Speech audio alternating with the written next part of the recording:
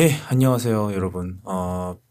팟캐스트가 살다 스피노프를 만들게 됐어요. 스피노프 시리즈를 만들게 됐는데, 이 프로그램의 기원이 참 웃긴데, 웃긴가?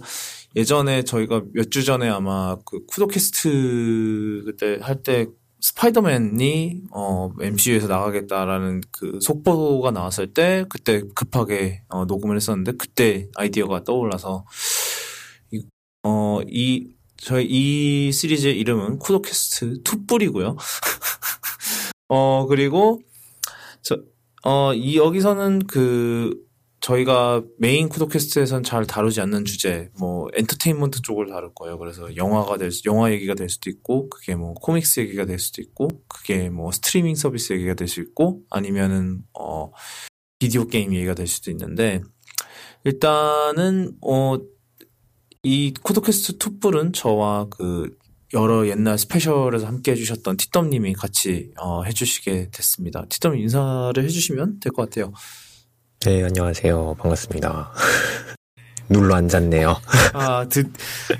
결국은 예견이 되긴 했지만은 결국은 이렇게 됐습니다, 여러분.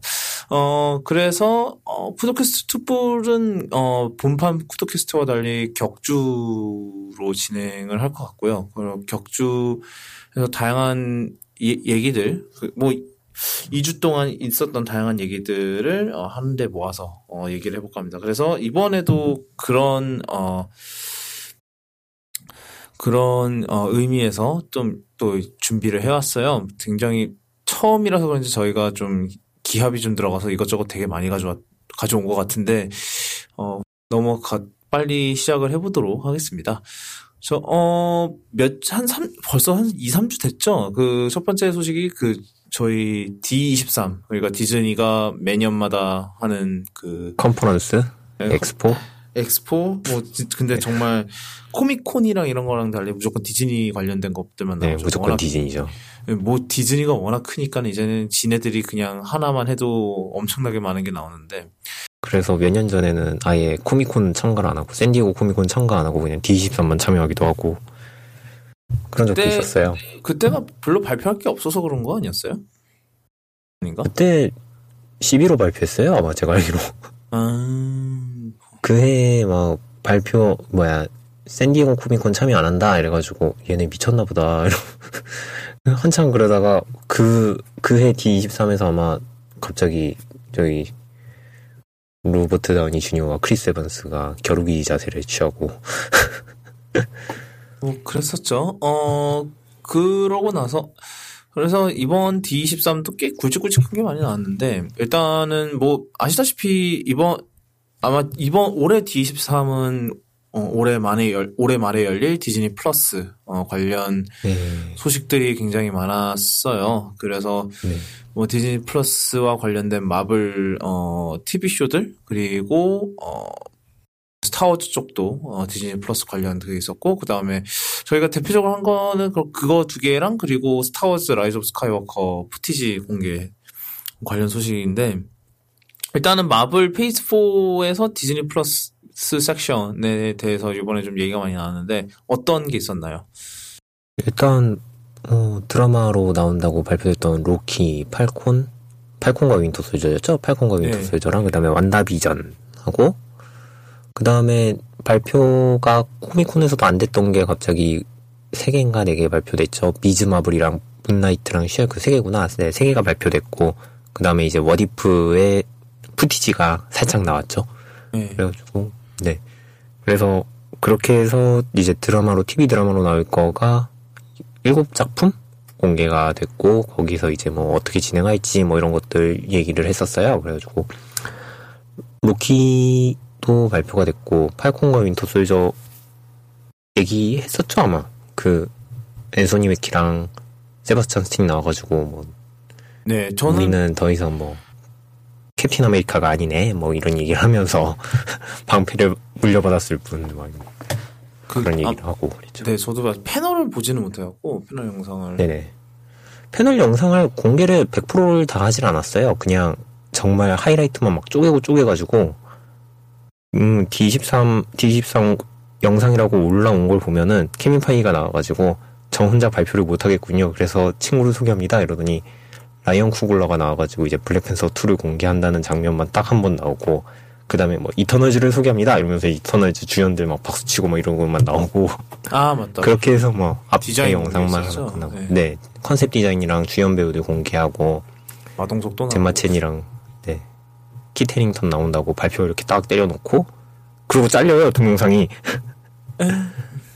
그래놓고선 이제 뭐 여러분께 새로운 푸티지를 공개합니다. 다 이제 그냥 하이라이트만 보여주고 다 조금씩 잘라놔가지고 100%의 패널 영상을 볼 수는 없어요. 그래가지고 확인을 할 수 있는 건 크게 없는데 이제 뭐 기사들로 확인을 하게 되죠. 그래서 뭐 로키는 지금 뭐 저희가 예상했던 대로 엔드게임 이후로 그 탈출한 2012년에 로키에게 무슨 일이 일어나는지에 대한 얘기가 나오고 있는 것 같고, 그 다음에 팔콘과 윈터 솔저는 뭐 역시 엔드게임 이후에 캡틴의 방패를 물려받은 팔콘과 그리고 윈터 솔저의 얘기가 나오는데, 이번에 뭐 얘기를 보니까 악역이 그 11월에 지모가 네, 돌아오는 지모가 온다고 하더라고요. 네. 그러고 그랬나? 가수가 됐다가 딴 데서 다시 살아났나? 다니엘 브레일이 다시 배역을 맡고, 그리고 네. 그리고 또 에밀리 방 캠프가 샤론 카터로 네, 복귀를 샤론 하고, 카터로 다시 나온다고 하고요. 그래서 아마 그 11화 때 다 못한 이야기를 다시 하려는 느낌이 강하죠. 지모를 갖고 뭘 할지 모르겠는데. 그쵸. 뭐 웬만한 얘기가 뭐 윈터 솔저 관련해가지고 뭐 페네코드 했던 얘기나 뭐 다른 윈터 솔저들 공격했던 얘기들 뭐 그런 거 나오지 않을까 싶기도 하고요. 결국 또 과거사로 돌아가는 걸까요? 네, 아마 그러지 않을까 싶은데 뭐 둘이 과거사가 그거 말고는 딱히 없잖아요. 그래서 생각하기로는 뭐 내가 너희들한테 복수하겠어 뭐 이런 느낌보다는 조금 괴롭히고 또 마인드 게임하고 도망치고 뭐 이런 얘기가 되지 않을까, 아니면은 아예 탈옥을 해가지고 쫓고 쫓기는 뭐 그런 드라마가 나오지 않을까 싶기도 하고요. 네. 그리고 완다비전 컨셉 아트가 공개가 된 거 같은데, 네. 그게 굉장히 말이 많았어요. 네, 충격적이죠 거의. 네. 뭐 일반인의 삶을 살고 있는 듯한 모습으로 그 비전과 완다가 화목하게 TV를 보고 있는 이미지인데, 뒤쪽으로 보면은 뭐 앞에 옛날 브라운관 텔레비전? CRT 같이 생긴 거? 뭐 그런 TV가 있고, 거기서 이제 붉은 빛이 나오고 있고, 뒤쪽으로 그림자가 졌는데, 비전은 비전 모습 그대로 있고, 완다는 코믹스에서 나오던 그 스칼렛 위치 코스튬의 그림자가 있는 거예요. 네. 그래가지고 이제 그것 때문에 사람들이 이거 뭐야 막 그런 분위기가 있는가 하면, 한국에서는 그렇죠. 그게 딱 오해 사기 딱 좋은 컨셉 아트긴 했죠. 네, 그쵸. 그래 뭐 가정주부로 만들어놨다 이러면서 50년대 딱 그게 딱 1950년대 그런 스테레오타입적인 부부의 모습을 한 건데, 사실 그거를 비꼴 의도였다는 게 일단 비꼴 의도였던 게 맞는 것 같죠. 예. 네, 비꼬는 의도였죠 원래. 애초에 비꼬는 목적으로 만들어가지고 그렇게 그려지게 만든 건데, 착각을 좀 하셔가지고. 트위터가 다 그렇죠. 네. 근데 한국만 그랬던 건 또 아니니까요. 네. 찾아보면은 만화 모르는 분들은 또 거기에다 대놓고 이게 뭐야 막 이거. 분위기상에서 계속 50년대 얘기가 될 거라고, 50년대 같은 분위기가 될 거라고 계속 인터뷰를 했었는데, 컨셉 아트도 공개가 됐는데, 이제 그 정보가 없던 사람들은 저게 뭐야 하는 분위기가 돼버린 거죠. 이름만 공개된 이게 새 작품이 또 있는데, 미즈 마블이랑 문나이트랑 쉬헐크인데 각자 그냥 코믹스에서 어떤 건지 조금만 설명해 주시면 될 것 같아요. 많은 게 공개된 게 아니었으니까. 네, 미즈 마블은 이제 생긴 지 정말로 얼마 안 된 캐릭터예요. 그래가지고 인기가 되게 이제 막 뜨는 스타의 이미지인데, 10대 소녀고요. 그리고 얘는 무슬림이고, 그리고 사춘기예요. 그래서 이제 가족들이랑도 트러블이 있고 전형적인 10대 모습을 보여주면서 동시에 이제 얘가 슈퍼히어로 능력을 갖게 되면서 이제 어떻게 초능력을 다룰지 뭐 이런 것들 그러는 것들을 보여주고 그러면서 동시에 원래 있던 히어로들이랑 힘을 합치는 걸 보여주고요. 그런 식으로 시리즈가 계속 진행이 됐었고 지금은 어벤져스에도 들어갔고 챔피언즈라고 자기 팀도 있었는데 잠깐 쉬는 상태고 그래서 얘는 이제 마블에서 차세대로 밀고 있는 히어로 그런 느낌이고요. 문나이트 같은 경우에는 원래는 디펜더즈 쪽에 있어가지고 사람들이 얘는 넷플릭스 드라마 나올 때 나오는 거 아니냐 이런 얘기가 있었는데 안 나오다가 드디어 나왔어요. 그래가지고 기본적인 설정은 다 죽어가던 사람이 어디 이집트 달의 신의 재단에서 시체가 놓인 상태로 갑자기 회복을 하게 돼서 이제 스스로 내가 달의 신의 가호를 받았구나 해가지고 초능력은 이제 달에서 온다라고 생각하면서 활동하는 히어로고요. 거의 자경단 같은 모습을 하고 자경단 같이 활약을 하고 다중인격자예요. 기본적인 컨셉이 그래가지고 인격 따라서 코스튬이 바뀌기도 하고요. 요즘은 얼마 전에 새로 연재된 시리즈에서는 제가 알기로 정장으로 옷을 바꿨어요. 그러면서 전체적으로 다중인격을 어떻게 제어하게 됐는지 이런 것들이 나온다고 하는데 아직 제가 만화를 읽어보진 않아가지고 모르겠어요. 그래서 문나이트 같은 경우에는 사실 몇 년 전인가 몇 달 전에 갑자기 이제 새 시리즈 나오고 갑자기 다시 살짝 붐이 잠깐 일었다가 다시 연재가 끝나가지고 다시 하이터스가 조금 사람들 관심 속에서 다시 조금 뒤로 밀린 그런 상태고요. 아마 드라마 나오면 다시 살아나겠죠. 그러면서 지금 얼마 전에 만들었던 그 연재 시리즈에서 다시 따와가지고 진행을 할 것 같고요. 시얼크 같은 경우에는 제니퍼 월터스라고 저희 브루스 배너 사촌 동생인데요. 브루스 배너한테 수혈을 받았어요.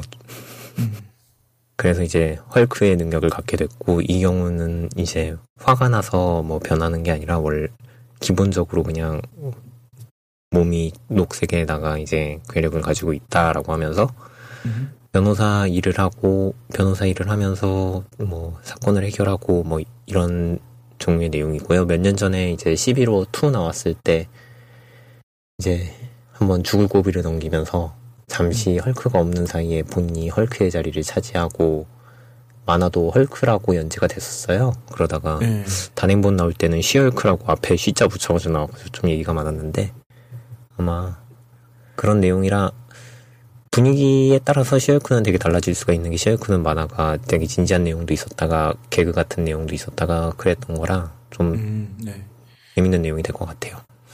그렇습니다. 네. 아직 공개된 게 거의 없어서. 대응만 나왔으니까요. 네, 그렇죠. 디즈니 플러스 얘기를 좀 더 하죠. 일단은 스타워즈 쪽으로 넘어오면은, 아마 아실 분들은 아시겠지만, 디즈니 플러스 서비스 시작과 동시에 만달로리안 공개가 앞두고 있고요. 그쵸. 그게 있고, 만달로리안은 지금 아마 제작은 끝났을 거고 지금 아마 후반 작업 중이든지 아니면 후반 작업도 거의 끝났든지일 거예요. 거의 촬영 다 끝나고 정리하는 사진 본 것 같아요, 저도. 네, 그래서 아마 그게 내용이 아마 제가 알기로는 제다이의 귀환 끝나고 그러니까 제국이 끝나고 나서의 이야기인 걸로 알아요. 아직 확실한 거는 모르겠고 그러고 나서 그 외에도 로그원에 나왔던 이름이 갑자기 카시안 안도르 시리즈가 그러니까 프리퀄이에요. 얘는 로그원의 프리퀄이라서 왜냐면 로그원 보신 분들은 아시겠지만 죽어요. 스포일러. 그런데 아마 이야기의 프리퀄이 될 거다라는 얘기가 나오고 있어요. 그래서 누구였지? 거기 나왔던 분. 이름이 기억이 하나도 안 나요. 지금 큰일 났어. 누구요? 안드루 역 맡았던 분이 이름이 디에고 루나? 디에고 루나 딴 사람. 디에고 루나 맞아요. 맞아요? 예, 딴 사람인가요? 예, 디에고 루나랑 그리고 그 K2SO 역을 맡았던 앨런 튜딕이 일단 복귀하는 게 확정이 됐어요. 그런데 이날 발표된 뜻밖의 소식은 뭐 뜻밖도 아니긴 했지만 그 오비완 케노비를 주인공으로 하는 디즈니 플러스 쇼가 공개가 됐어요. 원래는 예전부터 그 스타워즈 스토리 영화 그러니까 외전 영화로 제작을 한다는 소문이 계속 돌았는데 네. 아시다시피 한솔로 스타워즈 스토리가 완전히 쪽박을 쳐서 루카스 디즈니가 그 이후에 모든 영화화 계획을 날렸죠. 그래서 지금 제가 알기로는 그 라이즈 오브 스카이워커 끝나면은 한 2년 정도는 뭐가 없는 걸로 알아요. 2, 3년은 최소. 쉰다고 하나요? 네, 그 영화는 쉰다고 얘기가 나오더라고요. 그래서 그동안 오비완 케노비를 주연을 한 디즈니 플러스 쇼가 공개가 됐는데 이완 맥그리거가 돌아와요. 오비완 케노비로. 그래서 아마 그 시스의 복수 이후니까 거의 15년 만에 다시 역을 맡는데 예전부터 루머가 계속 돌긴 돌았어요. 디즈니가 인수하고 나서 뭐 계속 뭐 이런 로그원 제작 발표 나고 한솔로 제작하고 계획하고 있을 때 뭐 오비완에 대한 이야기도 다룬다는 루머가 계속 나왔고 뭐 이완 맥그리거도 만약에 자기에게 기회가 주어진다면 또 한번 해보고 싶다라고 굉장히 열성적으로 얘기 많이 인터뷰에서 할 때마다 얘기 많이 했었는데, 예. 에피소드 8에도 나온다고 막 루머 엄청 돌았었잖아요. 저번에 라스트 제다이 나오기 전에. 어떻게 된 거냐면 네네. 깨어난 포스 때 목소리가 있었어요. 예. 네, 그때 이완 맥그리거라고 막. 그때 어떻게 된 거냐면 아마 레이가 그러니까 아나킨의 라이트세이버를 잡는 순간에 나오는 맞아요. 황상행 장면들 있잖아요. 포스가 보여주는 환영의 장면들에서 목소리가 나오는데 실제로 이완 맥그리거가 녹음을 했다 그러더라고요. 깨어난 포스를 위해서 녹음을 했고 그리고 알렉 기네스의 목소리는 예전에 새로운 희망에서 나왔던 말을 합성을 해서 레이라는 단어를 만들었다고 하더라고요.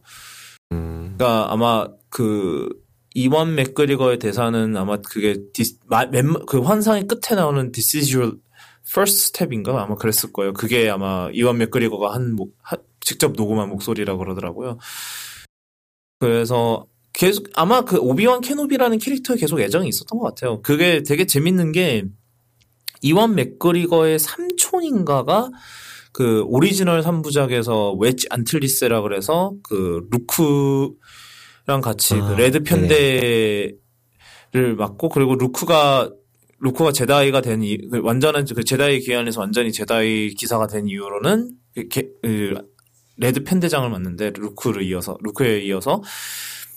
그 배우가 이완 맥그리거의 삼촌이었는데 맥그리거가 에피소드 1 당시에 젊은 오비완을 맡는 거를 고민하고 있을 때 웬만해서 하지 말라 그랬대요. 그 이미지에 계속 시달릴 거라고. 근데 어떻게 보면 맥그리거는 삼촌 말을 무시하고 하겠다고 한 거죠. 근데 사실 프리퀄에서 건진 거 중에 얼마 안 된다는 그 얘기가 있잖아요. 정말 유일하게 살아남으신. 네. 프리퀄에서 건진 것 중 얼마 안 되는 것 중 하나다라는 평이 있잖아요. 오비완 케노비가. 그래서 돌아오니까 좋고 아마 타투인에 있을 때 얘기를 다루겠죠. 제국. 그렇죠. 딱 그때 에피소드 시스의 복수가 끝나고 새로운 희망 전에 타투인에 은신하고 있었을 때 이야기가 잠깐 나올 것 같아요. 아마 이완 맥그리거의 나이를 생각하면 그렇게 오랜 시간 뒤는 아닐 것 같고.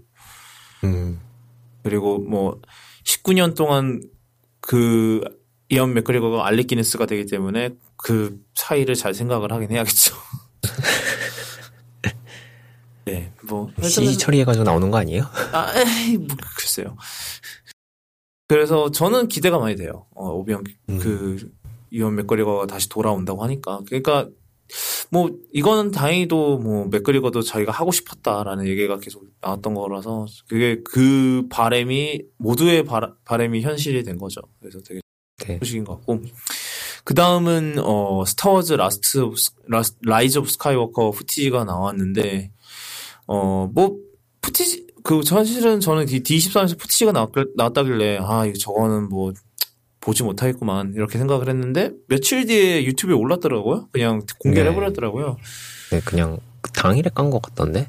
당일인가 다음날인가에 깠어요. 네, 그랬던 것 같아요. 네, 공개를 했는데, 모두에게 충격을 안겨줬던 거는 그 맨 마지막에 레이가, 빨간색 라이트세이버를 들고 있는 장면에서 모두가 충격을 먹었죠. 그래서 대체 무슨 일이냐.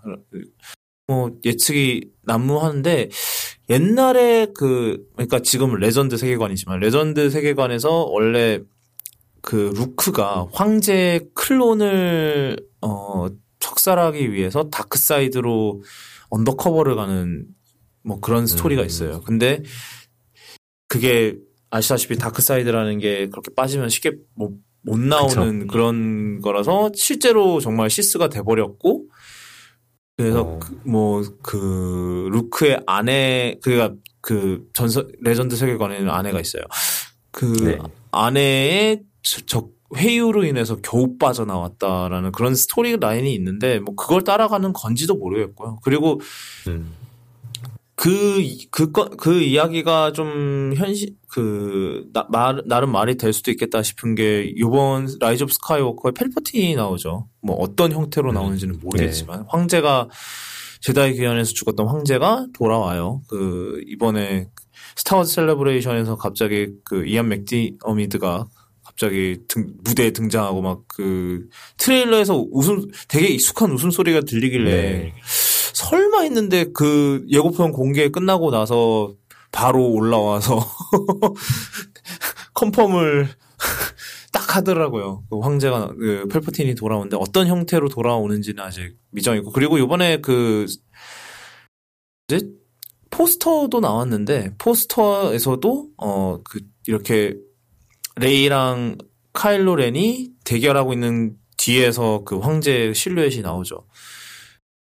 어떤 방식으로 이야기를 풀어갈지 궁금하죠. 그리고 사실 라스트 제다이 싫어하는 사람은 엄청 싫어하거든요. 저는 그쵸. 저는 그런 타입은 아니긴 한데, 싫어하는 사람, 실망했다는 사람은 엄청 실망했다고. 네, 맞아요. 그런 얘기를 아주 빡시게 하더라고요. 저는 극과 극으로 갈리더라고요. 네, 저는 그 정도는 아니었던 것 같은데, 네. 네, D23 아마 그 외에도 더 얘기가 많긴 했어요. 뭐 블랙 위도우도 컨셉 아트랑 포스터 공개되고, 이게 뭐 블랙 위도우는 엔드 게임에서 5년 사이에 있었던 일을 다루는 것 같더라고요. 네, 그렇다고 들었어요. 네, 타노스한테 패배당하고, 타노스 죽이고 나서 엔드 게임에 5년 점프가 있는데, 그 5년 점프 사이에 있는 일을 다룬다라고 이렇게 얘기를 했던 것 같고, 네, 뭐 그 외에 뭐 많은 소식은 나오진 않았는데, 생각보다. 근데 그래도 스타워즈 쪽에 굉장히 이번에는 굉장히 신실했다고 생각을 해요. 별로 나온 내용은 그렇게 많지는 않은데, 그래도 꽤 재밌는 게 많이 나왔어요. 그리고 사실 마블 쪽은 일단 올해는 끝났잖아요. 파프롬 홈과 함께. 파프롬 홈 얘기가 나오니까 말인데, D23이 열렸던 때가 아마 스파이더맨, 저희가 아마 저희 스파이더맨 얘기를 녹음하고 그 주 주말이에요. 네, 그 주 주말에 했는데,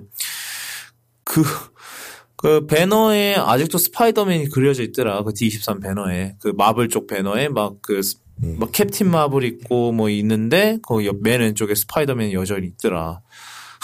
라는 얘기가 있어요. 그래서 아마 제 생각에는 그 일이 갑자기 터지는 바람에 다시 발주할 시간이 없었던 건가 아닌가라는 사실 뭐 땜빵 치면 얼마든 칠 수 있는데 그 치는 것 자체가 사실 좀 걔들한테 꿀려 보이는 일이기 때문에 그리고 구질구질해 보이기도 하고요. 그쵸.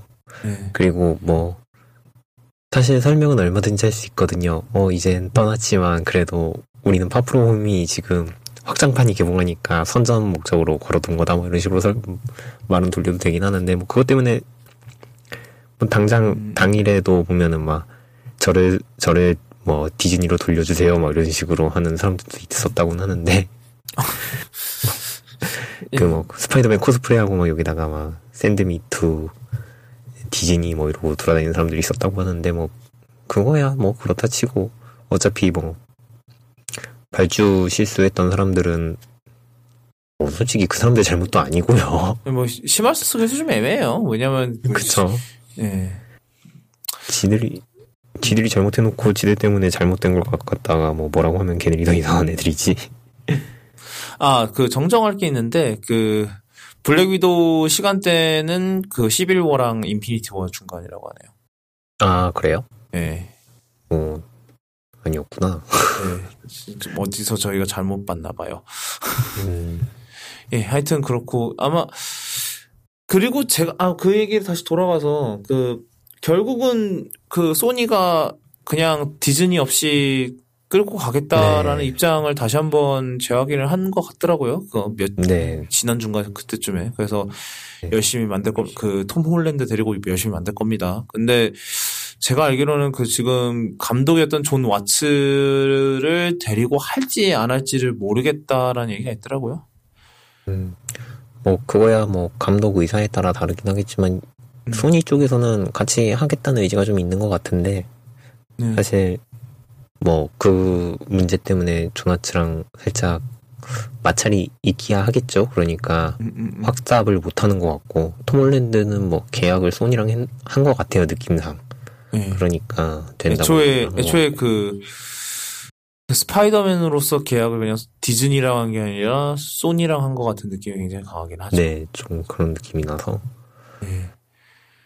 아마도 소니 쪽에서 톰 홀랜드는 쥐고 있는 것 같고 존 와츠는 사실 제작을 마블 스튜디오에 했으니까 소니가 아니라 디즈니 쪽이랑 뭐 관계가 있던가 아니면 존 와츠가 나 이제 안 할래 뭐 이러고 얘기하는 걸 수도 있고요. 그렇죠. 네. 사실 그리고 뭐 그런 일이 한 번 있을 때마다 사람들 바뀌고 하는 거는 뭐 그리 뭐 흔치 않은 일이 아니라서. 그렇죠. 하다못해 토르 다크월드 때도 그랬고. 아이고. 뭐 아시는 분 아시겠죠. 결국 나탈리 포트만이 결국은 마음을 돌리긴 돌렸죠. 뭐 아마 그때 못다한 거를 직접 뭐 예를 들어 그러니까 뭔가 그 레이디 토르가 된다는 그러니까 레이디 토르라는 엄청난 카드를 꺼내 든 것 같아요. 마블 쪽에서 협상을 하려고. 네. 그게 아마 지금 그때 뭐 엔드게임에서 그런 얘기가 있었잖아요. 엔드게임에서 그 엔드게임을 찍을 때는 아직 그게 확정이 안 나서 아예 촬영도 안 했다고 그러더라고요. 뭐지? 엔드게임에 나오는 그 나탈리 포트만은 그때 네네 그건 합성이요. 네. 그냥 옛날 다크월드 때 거 그냥 가져다 쓴 거라고. 네, 합성해서 쓴 거라고. 네, 거기 삭제 장면에다가 그냥 거기다가 그 로켓을 합성했다고 그러더라고요. 네네. 합성해놓고 실제로 뭐 협상할 때는 쓴다 만다 얘기는 없다가 결국에는 썼잖아요. 쓰고 그다음에 나탈리 포트만도 프리미어장에 나타나고. 그래서 뭐 그때는 근데 계속 노코멘트를 일관했다고 그러더라고요. 아마 아직 엠바고 때문에 그랬던 것 같긴 한데. 네. 예, 뭐 그 부분이니까 뭐 네. 그렇고요. 딱히 MCU에 대해서는 할 얘기가 없는 줄 알았는데. 할 얘기가 큰 게. 네, 나 할 얘기가 없는 줄 알았는데 며칠 전에 또 들은 얘기가 있어요. 한번 얘기를 해주시죠. 저거 말씀하시는 거죠? 아이언하트. 네네네. 아이언하트 같은 경우에는 지금 한국 언론에는 엄청나게 뭐 확정인 것처럼 나오는데 로버트 다우니 주니어가 돌아옵니다 여러분 뭐 이런 식으로 기사가 나오고 있는데 저 참 혼란스러웠어요 처음에. 네, 저한테 링크 주셨을 때 저도 뭔 소리야 이러면서 뭐 난 본 적도 없는 기사가 왜 이러면서 봤는데 사실 이게 제 쪽 보고 있는 RSS에는 하나도 안 떠가지고 신경을 안 쓰고 있던 부분이었거든요. 근데 뭐 아이언하트라는 드라마를 드라마로 제작 중이고 거기서 이제 아이언하트가 원래 만화에서도 AI로 로버트 다우니래 씨. 토니 스타크가 나와요 AI로. 네. 그래서 아마 그것 때문에 나온 얘기인 것 같긴 한데 아이언하트가 나오면은 당연하게도 AI로는 토니 스타크가 나올 거고 그 목소리는 로버트 다우니 주니어가 더빙을 할 거다라는 얘기가 나왔는데 가능성이 있다고 보세요? 저는 한 30%? 그러니까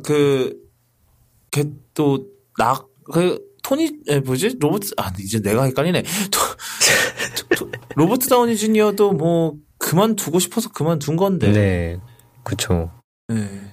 한다면 제 생각에는 그리고 사실 아이언 하트로 나오면은 조금 걱정되는 게 사실 모건이 나오는 게 아닌가 싶어가지고 얘네가 만든다고 해도 모건으로 만들 것 같아서 그러면은 나오는 얘기가 좀 뻔해질 듯 해요. 왜냐면은 AI를 모건이 아빠가 그리워서 만든다 뭐 이런 식으로 만들어버리면은 정말로 또다시 MCU 하는 거고 그래서 제 생각에는 그거일 수도 있고 아니면은 뭐 모건이 컸을 때를 대비해서 토니 스타크가 자기 자신을 뭐 AI로 만들어놨다든가 뭐 그런 쪽으로 갈 가능성도 있지 않을까요?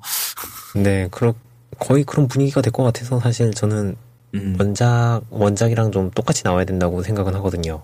리리 윌리엄스라는 그 주인공이 나와가지고 뭐 따로 만들지 않는 이상 사실 마블에서 뿌려놓은 떡밥으로 나올 수 있는 거는 사실 아까 말씀드린 그 모건 스타크가 나오는 그런 그림밖에 없어가지고 사실 아이언 하트가 나온다고 해도 사실 걱정이 되는 게 우선이고요.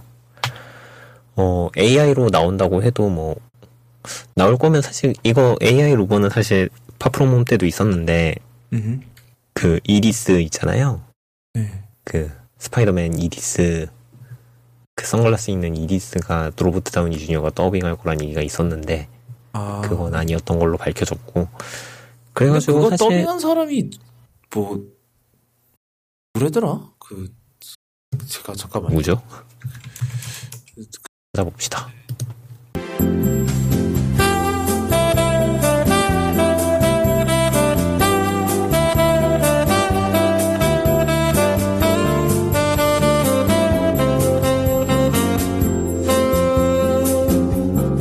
마블 스튜디오 직원이네요, 이 사람은. 맞다. 그랬었어요. 그냥 근속 연수가 높은 직원이었나. 아이언맨 1편부터 계속 편집팀에 계셨네요. 그래가지고 너 한번 목소리 해볼래 이래갖고 하신 게 아닐까 싶긴 한데. 그렇고요. 그래서 저는 이 소식 보고 뭐 로버트 다우니 주니어가 꼭 또 하겠어. 아마 진짜 로버트 다우니 주니어랑 크리스 에반스는 거의 100% 안 돌아올 것 같아요. 네, 워리프는 나오겠죠. 네, 워리프의 목소리 출연을 하겠죠. 그거는 아마 이번에 지금 첫 번째 게 그거잖아요. 캡틴 브리튼이잖아요. 그 패기가 슈퍼소저 혈청을 맞은 이야기인데, 거기에는 아마 잠깐 목소리로 나오겠죠. 크리스 에반스가. 네. 거기선 이제 또 아머 입는다고 하거든요. 스티브 로저스가. 아이언맨처럼요? 아니면? 네. 그 하워드 스타크가 만든 그 갑옷을 입고 전쟁에 참여한다 뭐 그런 내용이에요. 그러니까 패기 카터는 슈퍼솔저가 되고. 여전히 그래서 네. 사실 이것도 얘기가 사실 조금 있기는 했어요. 뭐 굳이 스티브 로저스를 하고 싶어서 만들었어도 거기다가 수트를 입혀가지고 전쟁에 내보내는 거는 좀 아니지 않나 하는 얘기가 나오긴 했는데 사실 어차피 목소리 들으면 좋으니까요. 그렇죠. 그래서 와디프에는 그렇게 캡틴 브리튼과 이름은 모르겠지만 아마도 워머신이 될 것 같은 갑옷을 입은 스티브 로저스가 참전을 합니다. 좀비도 나올걸요? 아마 마블 좀비즈? 와디프에? 예. 그 지금 보고 있으니까 캡틴 아메리카 좀비가 된 모습이 나오는 거기도. 네. 이게 다 근데 MCU에서 다 그게 되는 거잖아요. 네, 그쵸. 뭐. 네. 상상을 발휘해서 뭐든 만들겠다고. 그러니까요. 우리 만들면 뭐 하려나?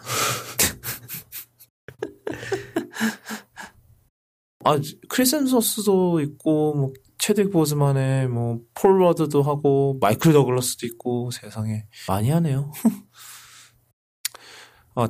조시 브롤린도 있네요. 타노스도 나오나 보네. 네. 아마, 제가 이런 영화 나왔던 사람들은 다 섭외했다고 얘기는 들었었어요. 네, 딱 2명 빠져 있어요. 지금 로버트 다우니 주니어랑 크리스 반스만 빠져 있어요, 지금. 뭘까요? 제레미 레너, 찾았다. 예? 제레미 레너도 있고, 그리고 스칼렛 요한슨도 없네요. 아마 에릭 킬몬거도 나오는 걸로 돼 있네요. 마이클 B. 그러네요. 마이클 B. 조던도 있네요. 아마 지금 뭐 에피소드 중 하나가 그거라 그러네요. 트찰라가 스타로드가 되는 얘기가 있나 봐요. 네. 그래서 거기에 나오는 것 같네요. 거기에 빌런이 아니라 뭐 조력자로 나오든지 뭐 그런 것 같아요. 이제 뭐 영화로 만들 수 있는 건 또 다 만들어 보려나 보네요. 그런 거 아니겠어요? 그 영화 만들다가 아이디어 던졌던 거. 이거 재밌겠다. 와. 다시 회의록 다시 뒤져갖고 다시 빼서 막 그러는 거 아니야? 누가 아이디어 냈던 거 막 옛날에 버려뒀던 각본 다 들춰가지고. 그러니까요. 다시 주워서 막 하고. 네. 그다음 얘기하시죠. 그다음은 마블과 소년점프의 일본 소년점프의 콜라보 얘기인데, 네. 한번 얘기해 주시죠, 이것도. 이거는 이번 주에 나온 건데, 마블이 소년점프 일본 만화 잡지인 소년점프와 콜라보레이션을 해서, 단편 만화들을 낸다고 했어요. 그래가지고, 소년점프에서 발매하는 인터넷 앱이 있대요. 핸드폰 앱으로 만화를 웹툰처럼 공개를 하는데, 이제 그쪽에다가 마블 콜라보 만화를 낸다고 하더라고요. 네네. 그래서 이제 뭐 유명한 작가들을 쏟아 넣었나 봐요. 제가 보기에는 지금 공개되신 분은 유희왕 만든 타카시 가즈키만 공개가 됐는데, 다른 분들도 뭐 한 만화가 7, 8편 되는 것 같아요. 7편이다. 7편이고 작가도 7명인데, 이제 그거를 2주에 한 번씩 공개를 한다고 하더라고요. 그래서 9월 벌써부터 하나 나왔고. 그래요? 벌써? 네, 벌써, 네, 이번 주에 하나 나왔고요. 그 다음에 이제 11월 27일까지 2주에 하나씩 발매를 할 거고, 거기서 이제 뭐, 말로는 어벤져스를 가지고 개그릴처럼 해가지고 뭐 이렇게 NG 장면처럼 만든다라는 만화가 있는 것 같고, 데드풀 얘기도 있다고 하고, 좀 뭐 귀여운 것도 만들려고 하나 봐요. 그래가지고 뭐 여러 가지 만드는 모양인데, 개그 만화 같은 경우에는 일단 발매하기 전부터 계속 편집부 만화처럼 해서 마블 편집장 12세블스키 아저씨가 편집자들이랑 회의한 것도 만화로 공개를 했더라고요. 그렇구나. 여기 지금 작가진 목록은 다 나왔네요. 근데 제가 잘 몰라서, 일본 만화 쪽은. 뭐, 매트, 오기와라 켄, 그 다음에 사쿠라이 타케시. 네. 일단 공개되신 분들은 이렇네요. 네. 그래가지고 아마 웹툰 형식으로 공개를 할 것 같아요. 제가 알기로는 소녀점프 이것도 만화를 그냥 핸드폰으로 볼 수 있게 공개를 하는 걸로 알고 있거든요. 미국 쪽에서도 그냥 공짜로 푸는 걸로 알고 있어요. 그래서 아마 이것도 공짜로 조만간 어떻게든 어디서 네. 올라오긴 하겠네요. 근데 문제는 뭐 미국 쪽에서 공개될 때는 영어로 다 번역해서 나올라나? 네, 번역해서 나올 텐데 아마 이것도 수입을 할 가능성이 커서 아마도 시공사 쪽에서요? 시공사 말고요. 시공사 말고 지금 미국 쪽에서 미국 쪽에 소년 점프 쪽 만화들만 주로 발매하는 출판사가 비즈미디어라고 있어요. 얘네가 거의 소년 점프 만화를 실시간으로 따오거든요. 그래서 매주 그 소년 점프에 나왔던 만화들을 그냥 그대로 공개를 해가지고 아마 얘네도 거의 똑같이 뭐 늦으면은 한 달 정도 텀을 두고 미국으로 나오지 않을까 싶어요. 네. 그 다음 얘기는, 애플 TV 플러스 근황을 잠깐 얘기를 해보고자 하는데, 사실, 뭐, 그 뒤로 몇 개 또, 뭐, 시리즈, 뭐, 또, 조셉 고든 레빗 또 시리즈 하나 나오고, 뭐, 또, 그리고 또, 어디더라? 뭐, 하여튼 또 있었는데, 그거 외에 또, 아직, 지금, 지금 루머에 따르면 11월에 공개가 되는 걸로 알려져 있고, 벌써 캔슬 결정이 난 게 있었어요. 이게 마스터즈라는 드라마인데, 이게 원래 리차드 기어가 나올 예정이었대요. 그래서 이게 근데 내용은 들어보면은, 왜 안 되는지는 알 것 같기는 해요. 그 내용이 뭐냐면은, 이제, 베트남전의 참전 용사 둘이 주인공인데, 그런데, 인생이 너무, 인생이 그 이후로 풀려진 인생 때문에,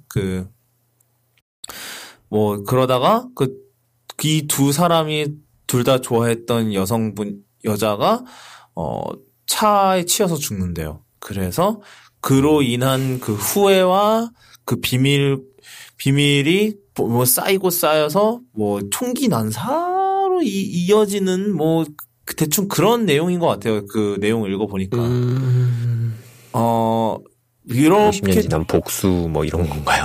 그런 것 같아요. 세상에 대한 복수 이런 거 있잖아요. 복수. 그래서 그 제작자 쪽에서는 굉장히 어두운 드라마를 원했는데 애플의 그 임원진이 그 얘기를 듣고 미쳤냐라고 미쳤냐 시전을 했나 봐요. 무슨 약을 하셨길래 이런 생각을 하셨어요라는. 근데 제 생각에는 애플이 너무 조심스럽게, 그리고 사실 이게 애플이 애초부터 청소년 관람 불가 이런 종류의 드라마를 안 만들라 그런다라는 소문이 계속 돌긴 했었어요. 아직 공개가 안 됐으니, 완전히 공개가 안 됐으니 그게 아직 사실인지 아닌지는 모르겠는데. 네. 근데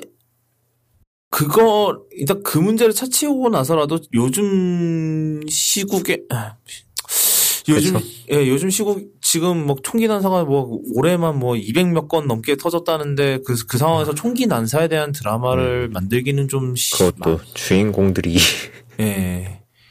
그래서, 이게 그냥 그러니까 할리우드 리포터 기사에 따르면은, The duo then go on a shooting spree라고 돼 있는데, 이게 해석될 여지가 좀 무슨 어떤 종류의 슈팅 스프리인지. 그래서 이게 제가 트위터로 이거를 뉴스를 올렸을 때도 이거를 어떤 방식으로 설명을 해야 될까. 그러니까 그냥 단순한 총기 난사는 아닐 것 같은데 아무리 봐도. 근데 일단은 지금 디스크립션이 이러니까. 대놓고 대부분 너무 자극적으로 적는 것 같은데. 네, 그래서 내용 자체가 너무 자극적인 것 같기도 해서 아마 그래서 애플 쪽에서 안 된다고 한 것 같아요. 그래서 잘렸다고 합니다. 캔슬 당했다고 하네요. 애플 TV 플러스는 지금 워낙 쇼가 없어서 어떻게 될지 모르겠어요. 그러니까 애플은 어차피 지금 당장 성공할 필요는 없다라고 보는 것 같아요. 그래서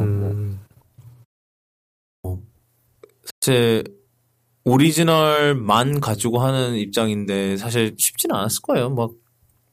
디즈니는 백카탈로그만 다 그대로 가져다 써도 엄청난데, 솔직히. 그러게요. 네, 그래서 그렇고요. 그 다음 얘기는 오늘 나왔는데, 네. 지금 워너브라더스에서 지금 해리포터 연극, 그러니까 그 해리포터와 저주받은 아이라는 연극을 네네. 영화 버전 이제 극장판으로 제작을 하려고 한다라는 소식이 있어요. 그래서 다니엘 레드클리프랑 루퍼트 그린트랑 엠마 왓슨이 모두 복귀를 하는 걸로 지금 확정이 돼 있고 그 외에 캐스팅은 불명이라는 얘기가 나오고 있는데 근데 제가 처음에 이걸 읽었을 때만 해도 루머였는데 알고 보니까 오늘 새벽 6시쯤에 그러니까 여기 시간 한국 시간의 새벽 6시쯤에 그 조앤 롤링 여사가 그 트윗을 올리긴 올렸더라고요. 그러니까 저주받은 아이 해시태그 이렇게 하면서 트윗을 올렸어요. 뭐 이미지 하나랑. 그래서 사실상 컨펌인 것 같기는 해요. 그분은 왜 대체? 그래서 트윗은 뭐라고 했냐면은 가끔씩 어둠이라는 것은 예상치 못한 곳에서 온다라는 식으로 그래서 이렇게 로고랑 해갖고 그거를 공개를 했어요. 지금 제가 붙여드릴게요. 이런 식으로 공개를 했는데 그래서 뭐 사실상 컨펌인 것 같아요. 그 커스트 차일드라고 아예 해시태그까지 붙인 걸로 봐서는 그 컨펌인 것 같고 근데 이게 이 내용 사실 이 3인방이 나오는 게 그렇게 뭐 그럴 수도 있는 게 사실 이 3인방이 주인공이 아니에요. 이 저주받은 아이는 맞아요. 사실 죽음의 성물의 맨 끝에 에필로그를 보면은 그 시간이 훨씬 지난 뒤에 그 3인방이 나오잖아요. 그래서 해리의 아들이 둘째 아들인가 첫째 아들인가가 그 알버스 세베루스 포터라는 친구인데 그 이름에서 볼 수 있겠지만 알버스 덤블도어랑 세베루스 스네이프에서 이름 하나씩 따서 지은 친구인데 얘가 주인공이에요. 알버스 포터가 주인공이고 아마 해리는 그냥 아마 서포트 캐릭터 조연으로 나오는 걸로 알아요. 그래서 이게 뭐 이것도 좀 논란이 좀 많았어요. 전개가 이것도 사실 조앤 롤링이 각본을 만들었는데 그래서 좀 뒤에 나오는 반전 때문에 좀 논란이 좀 많았던 작품인 걸로 알아요. 뭐 어떤 반전인지는 뭐 안 보신 분들 그러니까 이게 각본집이 우리나라에 번역돼서 나왔어요. 이게 원래 이게 소설로 나오진 않았고 그냥 각본집 자체가 책으로 나왔는데 그게 번역된 게 있는데 그거를 안 읽으신 분들을 위해서 제가 스포일러는 안 하겠습니다만 저도 사실 읽지는 않았는데 어디서 들었어요. 어쩌다 알게 됐는데 하여튼 그래서 이 스포일러 자체가 좀 논란이 좀 많았던 걸 기억을 해요. 네. 근데 뭐 잠깐 마법사 세계관이라고 그러죠. 지금 해리포터 시리즈 왜냐하면 지금 하고 있는 신비한 동물 사전까지 엮어서 지금 아마 신비한 동물 사전이 너무 죽쓰고 있어서 내린 결정이 아닌가 싶어요.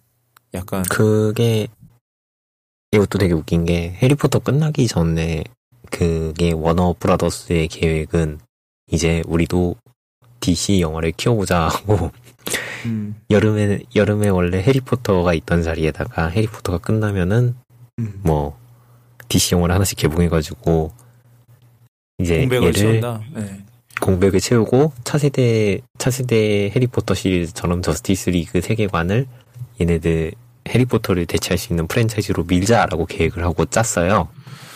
설마 그렇게 해서 나온 게 그린 랜턴이었나요? 네, 그렇습니다. 예. 그러니까 다 엎어. 야, 다 엎어. 예. 예. 그러고 나서 알겠습니다. 이제 신비한 동물 사전으로 자 가시죠. 네. 그래서 롤링 여사 돈 좀 더 받지 않으시겠습니까? 뭐 돈 좀 그러니까 롤링 여사가 굉장히 요즘 논란이 많아요. 포터모어라 그래서 약간 네, 맞아요. 해리포터 팬들을 위한 그런 사이트를 만들었는데 거기에다가 약간 단편을 조금씩 올린다나 봐요. 그래서 우리로 치면 약간 단편도 트윗도 올리고 그래서 TMI라 그러죠. 네, 쓸데없는 것들 그런 거를 많이 올려갖고 도리어 팬들이 등을 돌리고 있다라는 얘기가 있어요. 하여튼 저는 지금 그러니까 약간 조지 루카스 시츄에이션인 거예요. 도리어 만든 사람 원작자가 지금은 이 시리즈에 독이 되는 상황인 그런 거 있잖아요. 그렇죠. 왜냐하면은 말을 얹어갖고 예, 신동사도 사실 각본을 롤링이 만들어요. 그러니까 스토리나 그런 것도 롤링이 짜고 있고, 그래서 사실 2편이 굉장히 1편은 괜찮았어요. 전 개인적으로 1편은 네, 괜찮은데. 저도 1편은 좋았어요. 2편 그 1편의 그 맨 마지막에 그린델월드가 나오는 순간 설마 절로 빠지나라는 생각이 든 순간 2편에서 역시나 아유. 예, 사실 뭐 그린델월드를 좀 끌어들이는 것까지는 좋아요. 아마 그게 사실 뭐 신비한 동물 사전이라고 하나 결국은 그게 메인 스토리 아크였을 가능성이 커요. 결국은 그린델월드랑 덤블도어의 대결이 그 스토리 아크였을 가능성이 굉장히 크다고 보는데 2편이 굉장히 느렸어요. 스토리 페이싱도 느리고 그리고 끝도 좀 이상하고 그러니까 후속편 아직 왜냐면 그 뒤로 후속편이 3편이 더 있어요. 이게 5부작이에요 심지어. 그래서 그러니까 일부러 클리프행어 떡밥과 클리프행어와 특히 그 그랜드월드 범죄는 맨 마지막에 맨 마지막에 그걸 넣어놨잖아요. 맨 마지막에 뭐였니? 그 스포일러 한 방을 또 반전 한 방을 또 넣었잖아요. 크레던스가 알고 보니 덤블도어였다라는 식으로 그랬는데 안 보셨어요? 영화? 저 왜 안 본 것 같지? 본 것 같은데? 맨 마지막에 그 그랜드월드가 크레던스한테 너는 덤블도어다 이래요. 아이고. 그러니까 그것도 지금 이게 그 얘기가 있어요. 이것도 지금 설정 붕괴 아니냐. 이게 얘가 지금 덤블도어면 지금 왜냐하면 덤블도어 알버스 덤블도어가 형제가 둘밖에 없어요. 그러니까 여동생이랑 동생 이제 여동생 아리아나랑 그리고 남동생이 에버포스 이렇게 여태까지는 2명밖에 없는 걸로 지금 알려져 있는데 왜냐하면 그 그랜드월드가랑 덤블도어가 결정적으로 틀어진 게 어쩌다가 아리아나를 죽여서 둘 중 하나가 죽였는데 누군지는 모르는 건데. 그건 많은데? 잠깐만. 근데 그거는 그 전에 이미 나온 내용이고. 하여튼 그런데 그런 상황에서 이 덤블도어는 그럼 대체 어떤 덤블도어인 거냐? 얘 사촌이냐? 아니면 뭐냐? 라는 그런 얘기도 있고. 하여튼 그래서 되게 떡밥만 많이 해놓고 뭐 제대로 된 게 없어서 사실 저는 굉장히 이게 지금 뭐 하는 짓거리인가 싶었어요. 굉장히 실망을 되게 많이 했는데. 하여튼 이것도 그 롤링 여사의 큰 그림으로 진행이 되고 있는 거고. 그리고 이게 내부적 문제고요. 외부적 문제로는 조니 데뷔 있죠. 네, 아주 큰 분이죠. 예, 이하 생략해도 될, 더 이상의 자세한 설명을 생략을 할 수는 없고, 그러니까 지금 간단히 설명드리면은 전 처인 앰버 허드랑 지금 법정 분쟁 중인데 그 이유가 뭐 조니 데뷔, 앰버 허드를, 가정폭력이 문제가 돼서 지금 그러고 있는데, 사실 워너브라더스에서도 공개적으로 조니 데뷔를 내쫓고 싶었다라는 얘기가 많이 나오더라고요. 그러니까 공개적으로 얘기가 나온 건 아니고 계속 그렇게 얘기가 나왔는데 롤링 여사가 반대를 계속하고 있다. 대체 그분은 왜? 빌런 역을 맡을 사람이 빌런밖에 없어서인지도 모르죠. 그런 건지도 모르겠고 약간 그런 느낌이 네. 저는 근데 아니구나. 관련은 없겠구나. 예전에 그 앰버 허드 아쿠아맨 나올 때 못하게 하라고 조니 뎁 쪽에서 난리친 것도 있었다고 기억이 있어가지고. 그래요? 그때 케빈 치지아라 사건 터지기 전부터 좀 그런 압박이 있었다고 들었긴 했거든요. 이게 조니 뎁 쪽에서 압박을 했다라는 얘기가 있어가지고. 맞아요. 예, 그런 것도 있었죠. 예, 맞아요. 네네. 롤링 여사뿐만 아니라 안에 또 누가 있는 것 같아요. 조니 뎁 편이. 그럴 수 있죠. 충분히 그럴 수 있죠. 근데 일단 치지아라도 아웃됐고 다른 이유로 아웃됐지만 잘 가요. 멀리 안 나가. 그건 그거대로 참, 네, 그러네요. 그다음, 하여튼 그래서 이게, 약간 여론 반전을 노리는 것 같아요. 이 영화로. 네. 근데, 저는 이것도 걱정스러운 게 저주받은 아이 자체가 그렇게 그것도 그러니까 제가 이 얘기를 하니까 어느 분이, 저주받은 아이 재미없던데, 이러시더라고요, 바로. 네. 그러니까, 예전만큼의 그게 안 나오시는 것 같아요, 이 롤링 여사가. 뭐, 모든 사람이 다 예전만큼은 아니, 뭐, 그럴 수도 있겠지만, 저도, 네, 그런 생각이 드는 것 같아요. 그 다음 얘기는, 저희 헤일리 앳웰 얘기인데, 아시는 분은 패기 카터를 맡으셨던 분인데, 다른, MCU에서 스파이 하시다가, 미션 임파서블 7에서 또 스파이, 아닌가? 스파이가 아닐 수도 있죠. 뭐, 중요한 인물 아닐까요? 아마. 네, 그렇겠죠? 아마 아예 임파서블 미션 포스라고 그러면서 인스타그램에 올렸다는데, 감독인 크리스토퍼 맥커리가. 그래서 네. 아마 뭔가 또 IMF 소속 인물로 나오는 것 같은 지금 그런 느낌이 들어요. 그 정도이시면 좋은 거고. 네. 모르겠어요. 미션 임파서블을 대체 몇 편까지 만들 생각인지 모르겠는데. 만들어야죠. 계속 만들어야지, 이제. 어쩔 수 없잖아요. 나오려면 계속 나와야지. 그래서, 어떤 인물인지는 모르겠고, 사실 지금 이미 약간, 여성 리드는, 그러니까 여주인공, 요즘 여주인공이라는 말씀은 좀 그런가. 하여튼. 그래서. 뭐라고 해야 돼? 예. 이미 레베카 페르구손이 있긴 한데, 지금 일사파우스트 역에.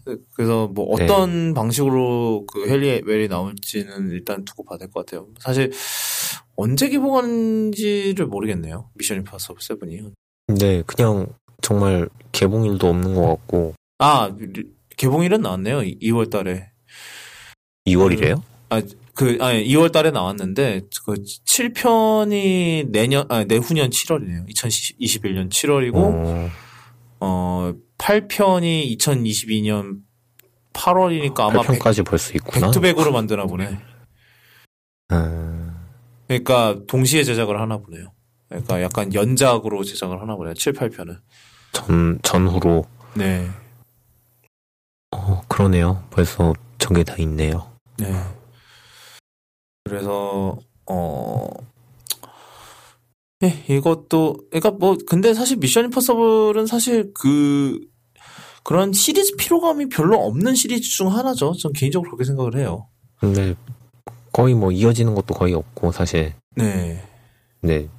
요즘 들어 조금 이어진 느낌은 있는데 그렇게 요즘은 네, 많이 이어지. 예, 요즘 근데 좀 꽤 세게 이어지긴 하죠. 왜냐하면 특히 로그네이션이랑 폴아웃은 거의 이후 이야기라서 솔로몬 레인도 다시 나오고 이런 식으로 이어지는 얘기라서 5, 6 그래서 7, 8편도 그걸 노리고 가는 거일 수도 있겠다라는 생각이 들기는 하네요. 2021년이니까 아직 한참 남았습니다. 내후년이잖아, 심지어. 그 다음 소식은 조커 소식인데, 10월 달에 개봉을 해요. 네. 바로 거부 반응 나오시는데.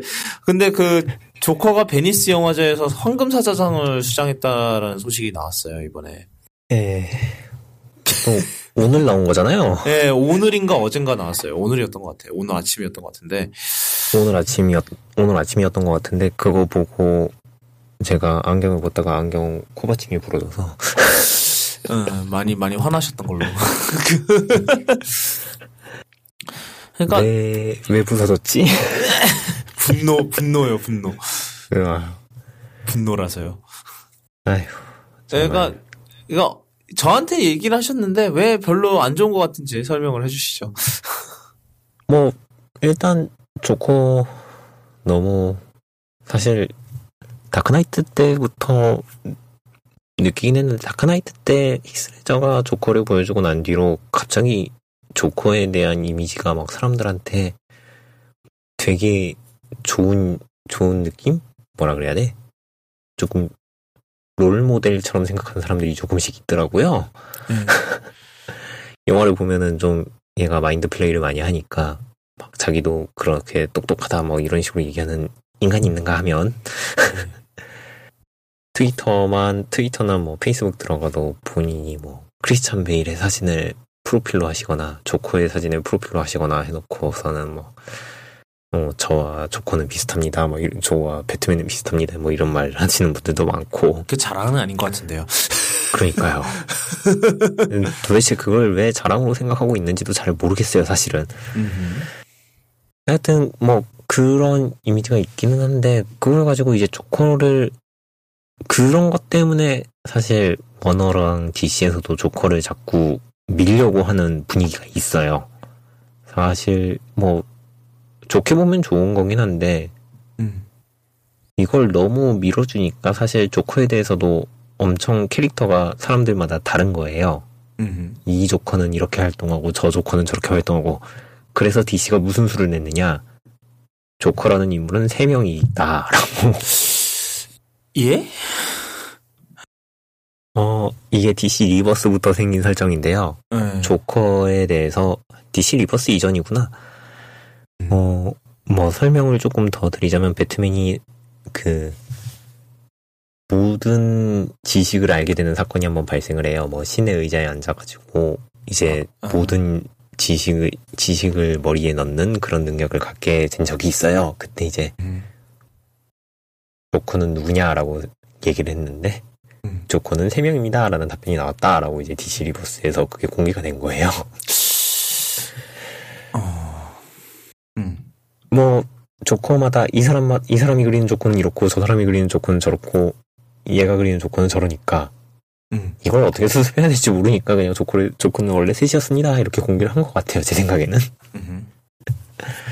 일단은 그런데 뭐 결국에는 조커를 또 어떻게 그릴지는 뭐 그 사람들마다 다르겠죠. 근데 뭐 DC가 어떤 생각을 하고 있는지도 저는 잘 모르겠지만 이번에 영화가 성공을 일단 베니스 황금사자상을 받았다고 하니 당연히 홍보도 그쪽으로 하겠죠. 베니스상을 받은 슈퍼히어로 영화라고.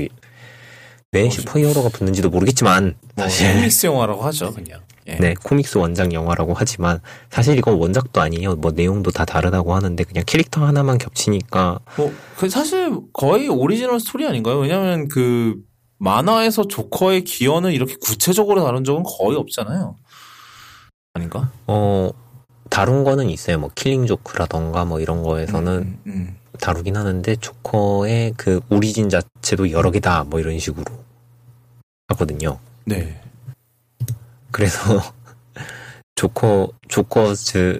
그러니까 설명도 왜 다크나이트도 보면은 조커가 막 오락가락 하잖아요. 내 흉터가 왜 생겼는지 알려줄까 이러면서 다 다른 얘기를 하잖아요. 그렇죠. 네. 네. 그것도 마찬가지로 이제 다른 그 만화에서도 나오는 조커에 대한 얘기는 대부분 다 그런 식으로 나와요. 얘는 이런 얘기를 하고 쟤는 저런 얘기를 하고 하는 식으로. 뭐 사실 뭐 그래서 저는 이거 나온다고 그랬을 때 또 조커를 또 꺼내나라는 생각이 들긴 들더라고요, 솔직히. 여기 이 상황에서 또 꺼내나. 근데 뭐 사람들이 조커 얘기만 나오면 좀 되게 좋아하는 느낌이 강한 것 같긴 해네요. 좀. 네. 좀 조커를 너무 좋아하는 것 같아서 사실 분명히 호아킨 피닉스의 조커가 딱 나오는 순간 분명히 히스레저랑 다르다고 또 난리 칠 것 같은데. 네. 난리 치는 사람도 있을 거고 뭐 나는 히스레저 파다 나는 호아킨 피닉스 파다 이러면서 나는 잭 니콜슨 파다 뭐 이러고 하는 사람도 나올 거고 분명히. 그리고 분명히 또 트위터나 페이스북 프로필 사진으로 호아킨 피닉스 조커 쓰고 이제 뭐 여러분 뭐 저는 저와 닮아 있죠 막 이러면서 막 자기 연민에 빠진 사람들이 또 그렇게 할 수도 있을 것 같고. 사실 조커를 그렇게 뭐라고 해야 돼? 조금 좋게 말하자면 조커를 그렇게 우상화하는 그런 느낌은 조금 지양되어야 된다고 생각을 하는 입장에서 굳이 이걸 또 상을 받았다고 이제 또 분명히 또 명작 소리하면서 들러붙을 걸 생각하니까 일단 상 받았다는 뉴스 뜨기 전부터 조금 머리가 아프더라고요. 근데 갑자기 그 뉴스 떴을 때 저희가 그 얘기를 하고 있었잖아요. 그 관련해가지고 기립박수를 받았대요. 뭐 이런 얘기를 받고. 예, 뭐 그 얘기 하죠, 그냥. 뭐 이게 조커가 그 영화 상영이 끝났을 때 8분의 기립박수를 받았다고 하는데. 네. 그래서 그렇죠. 그래서 궁금해서 뒤져보니까 최소한 5분은 쳐주는 게 예의다. 예. 네. 라는 게 있대요. 그것도 생긴 지 얼마 안 된 느낌인 것 같던데 조금씩 늘어난 것 같더라고요, 시간이. 네. 그래서 뭐 제일 긴 게 파네미로가 22분이었다고 하고 그 다음에 올해 공개된 그 원스 어폰 어 타임 인 할리우드 퀸틴 타란티노가 6분을 받았다고 했죠? 6분이었나? 7분이었나? 6분을 받았는데 이제 그것 때문에 이 영화 망했구나라는 얘기가 나왔다는 얘기도 있고. 뭐 그렇더라고요. 티덤님이 기사 하나 공유해 주셨는데, 원스 어폰 어 타임 인 할리우드가 7분의 기립박수를 받았다. 근데 이게 좋은 게 아니다. 네. 제목이. 그래서 이게 뭐야? What? 사람들이 박수를 7분이나 쳤는데 무슨 망작이래. 그래서 제가 그랬잖아요. 요즘은 영화의 평가 기준에 얼마나 오랫동안 기립박수를 받나도 포함이 되냐고. 네. 저는 사실 기생충 때 그 얘기를 듣고 기생충 때 그 기립박수 기사가 막 한참 떴었잖아요. 그래가지고 저는 올해 보도를 그렇게 하는 건가? 올해부터 보도를 이 자식들이 이렇게 하기로 했나? 찾아봤더니 옛날부터 하던 짓이야. 네, 이전부터 그게 보도가 있더라고요. 뭐 그래가지고 우리나라에서 뭐 기대작 뭐 어떤 감독이 해외 영화제에 나갔다 하면 무조건 다 그 얘기가 있긴 있더라고요. 근데 대부분 다 7, 8분이에요. 그래가지고 그래서 저코도 뭐 7, 8분이었으면 그냥 뭐 비슷하겠구나, 뭐 한국 영화 수준이겠지 이러고 말았는데 갑자기 상을 받았대요. 뭘까? 이게 뭐지? 말해서 저도 막 찾아보다가 갑자기 알림이 딱 조커 황금사자상 수상 이래가지고 에라이씨 푹. 네. 하여튼 뭐 일단 영화가 나와 봐야겠죠. 어떻게 네. 했나. 네. 사실 뭐 저도 보긴 할 건데 한 번 보고 나서 이걸 2번 봐야 될지 안 봐야 될지는 뭐 그때 가서 봐야 할 것 같은데 뭐 어떤 내용을 그릴지는 사실 뭐 대충 느낌은 있는데 또 그거대로 안 나간다고 하니까 뭐 뭘 만들려고 하는지도 잘 모르겠고. 그렇죠. 봐야죠. 뭐 나와봐야 하는데 사실 근데 조금 이걸 가지고 벌써부터 막 역시 조커 막 이러고 있는 분위기가 조금 마음에 안 들어서요. 그건 다 그렇죠. 네. 그다음 소식 저희가 이제 영화는 끝났고요. 이제 이따가 하나 더 있긴 하지만 그거는 그때 얘기를 하도록 하고 저희가 게임 얘기를 좀 해볼까 해요. 그래서 게임 얘기는 뭐가 있었는고 하니 닌텐도 다이렉트가 이번 주에 있었어요. 이번 주에 있어서 뭔 얘기를 갑자기 이게 닌텐도 다이렉트의 전통답게 갑자기 며칠 전에 우리 할 거예요. 그래서 what? 예고 뚱 뜨고 그러니까 라이브 유튜브 라이브 예약 뜨고 그래서 뭘 한다고? 그랬는데,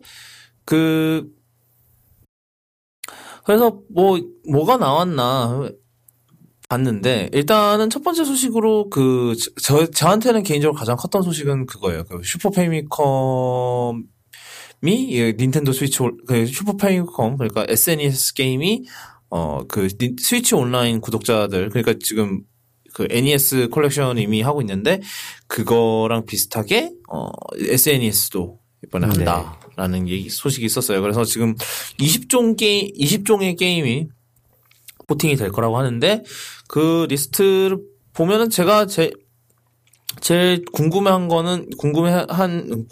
리스트는 게임은 젤다의 전설 신드레 트라이포스가 포함이 돼 있더라고요. 정말 말 그대로 레전더인 전설 게임 중 하나죠. 시리즈 내에서. 젤다의 전설 게임 시리즈 자체가 워낙 전설적인 게임이 많긴 했는데, 신드레 트라이포스는 그 중에서도 거의 톱 중 하나죠.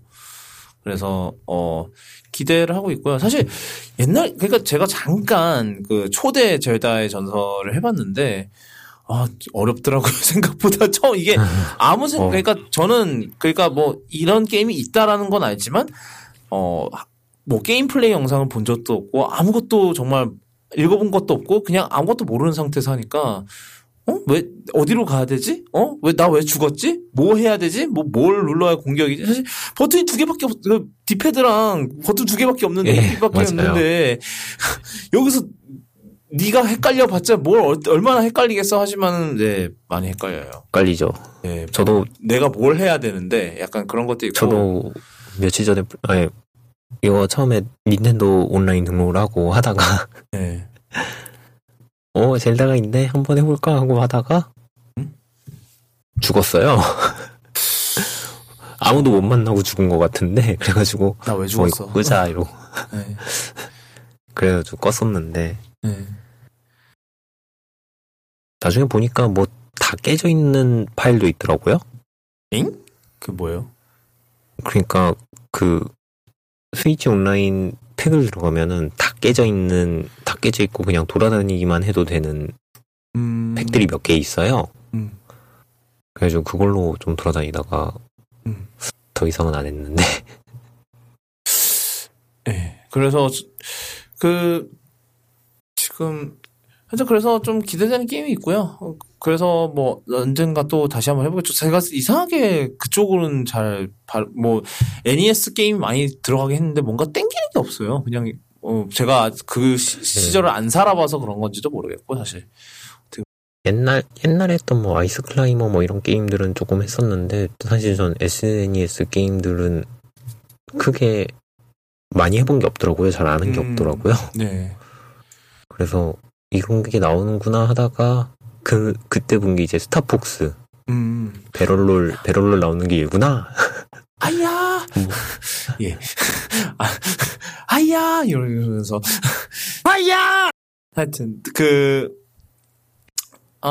그래서 저는 뭐, 그런 그 소식이 있었고요. 그래서 20종의 게임이 있는데, 아마 NES 클래식 컬렉션 같은 경우는 아마 매달마다 새로운 게임이 추가가 됐었던 모양인데 그 SNES부터는 비정기적으로 추가를 하겠다라고 얘기를 하더라고요. 그래서 그게 매달마다 넣는 게 생각보다 많이 빡셌던 모양이에요. 닌텐도 입장에서. 피곤했나?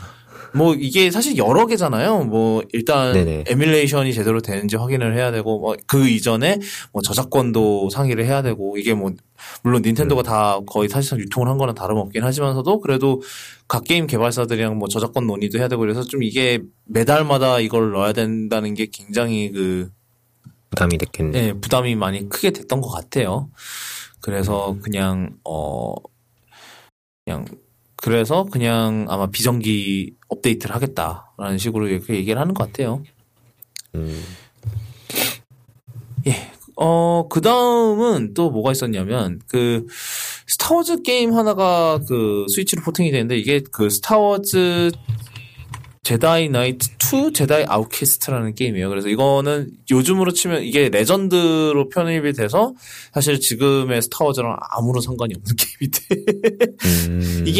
이게 제가 알기로 카일 카탄이라는 옛날엔 뭐 제국을 위해서 일하다가 지금 제다이가 된 사람의 모험을 다루는 얘기인데 이 카일 카탄이라는 사람이 뭐 원래 레전드 세계관에서는 데스스타의 설계도를 훔친 사람이 이 사람이라고 나와요. 원래 레전드 세계관에서는. 근데 지금 캐넌에서는 진 어소와 로그원 특공대로 바뀌었죠. 네네. 하여튼 그래서 그래서 그 사람이 주인공인 게임이에요. 그래서 라이트 세이버 휘두르고요. 뭐 그런 그래서 굉장히 그 당시에는 굉장히 명작 게임으로 평가를 받았었던 게임이고 그래서 12월에 나온다고 하네요. 12월에 나온다고 하고 아마 뭐 원래는 언제 나온 게임이에요? 네? 원래는 이게 원래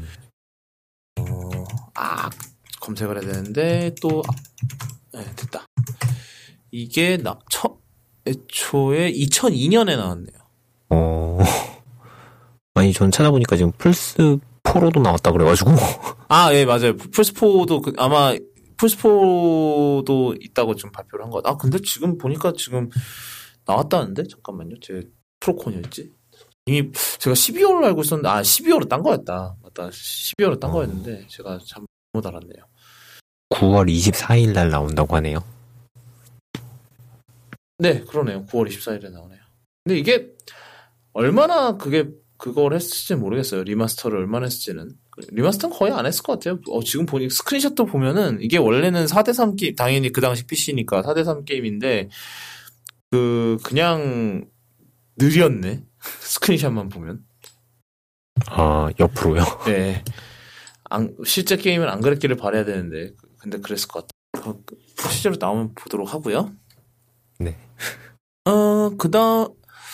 그다음은 또 이거는 사실 다이렉트 때 나온 얘기는 아닌데 어쌔신 크리드의 블랙 플래그와 로그가 합본팩으로 출시가 된다고 해요. 이게 12월에 나와요. 제가 이거 헷갈렸어요. 얘가 12월에 나오는데 제가 분명히 지난번에 본가 쿠도캐스트에서 엣지오 콜렉션이나 좀 내놔라 이것들아 이랬는데 유비소프트가 제 말을 안 듣고 있어요. 점점 스위치로 포팅하기 어려운 게임들 점점 고사양 이후 게임들만 나오고 있는데 사실 아직 제가 어쌔신 크리드 3는 아직 해보진 않았는데 처음 평가를 듣기로는 좀 불안불안한 부분이 꽤 있다라는 얘기가 있더라고요. 오디오도 좀 저음질 텍스처를 써갖고 음질 저하가 좀 눈에 띈다 이런 평가도 있었고 그랬는데 거기보다 더 고화질인 더 이후의 게임인 블랙 플래그랑 로고를 포팅을 한다니까 어떻게 될지는 두고 봐야 될 것 같아요. 이게 블랙 플래그가 아마 3 직후에 나왔고 제가 기억하기로. 네네. 근데 이게 아마 2013년에 나왔는데 2회 그게 나왔죠. 2회 PS4랑 엑스박스 1이 나와서 아마 첫 차세대기였을 거예요. 첫 차세대기 게임이었고 로그가 그 다음 해에 나왔는데 얘는 아마 블랙 플래그랑 엔진이 거의 똑같을 거예요. 그거 가지고 만든 그 해에 같이 그 해에 이제 PS4랑 엑스박스 1용으로 나온 게 유니티였죠. 처음으로 차세대기만을 바라보고 만든 게임이라 했으나 네, 처참한 망했죠. 아픈 기억이야.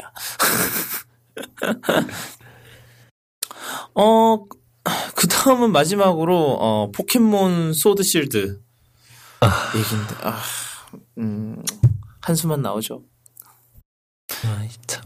예, 요번에 새로 나온 정보는 딱 하나 있어요. 카레를 만들 수 있대요. 네.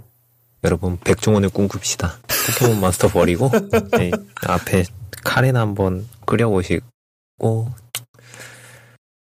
카레 몇 개 만들 수 있다고요? 100종이 넘는다고 해요. 참, 진짜. 저번에는 전국 공간 모자라서 데이터 빼겠다고 포켓몬들도 빼고, 전국 도감도 뺐잖아요. 네, 그랬죠. 네. 예, 그 자리에 카레가 들어가네요. 네, 그것도 보니까 여럿이서 만들더라고요. 네. 다 같이 저으세요. 카레가 완성됐습니다. 네, 그래서 사실 새로운 시스템을 해보고 싶은 건 그건 이해를 하죠. 사실 근데 굳이 네 이런 식으로 해야 된다. 사실 저는 그래서 이 소식을 본 순간 그나마 일말의 그것도 없어졌어요.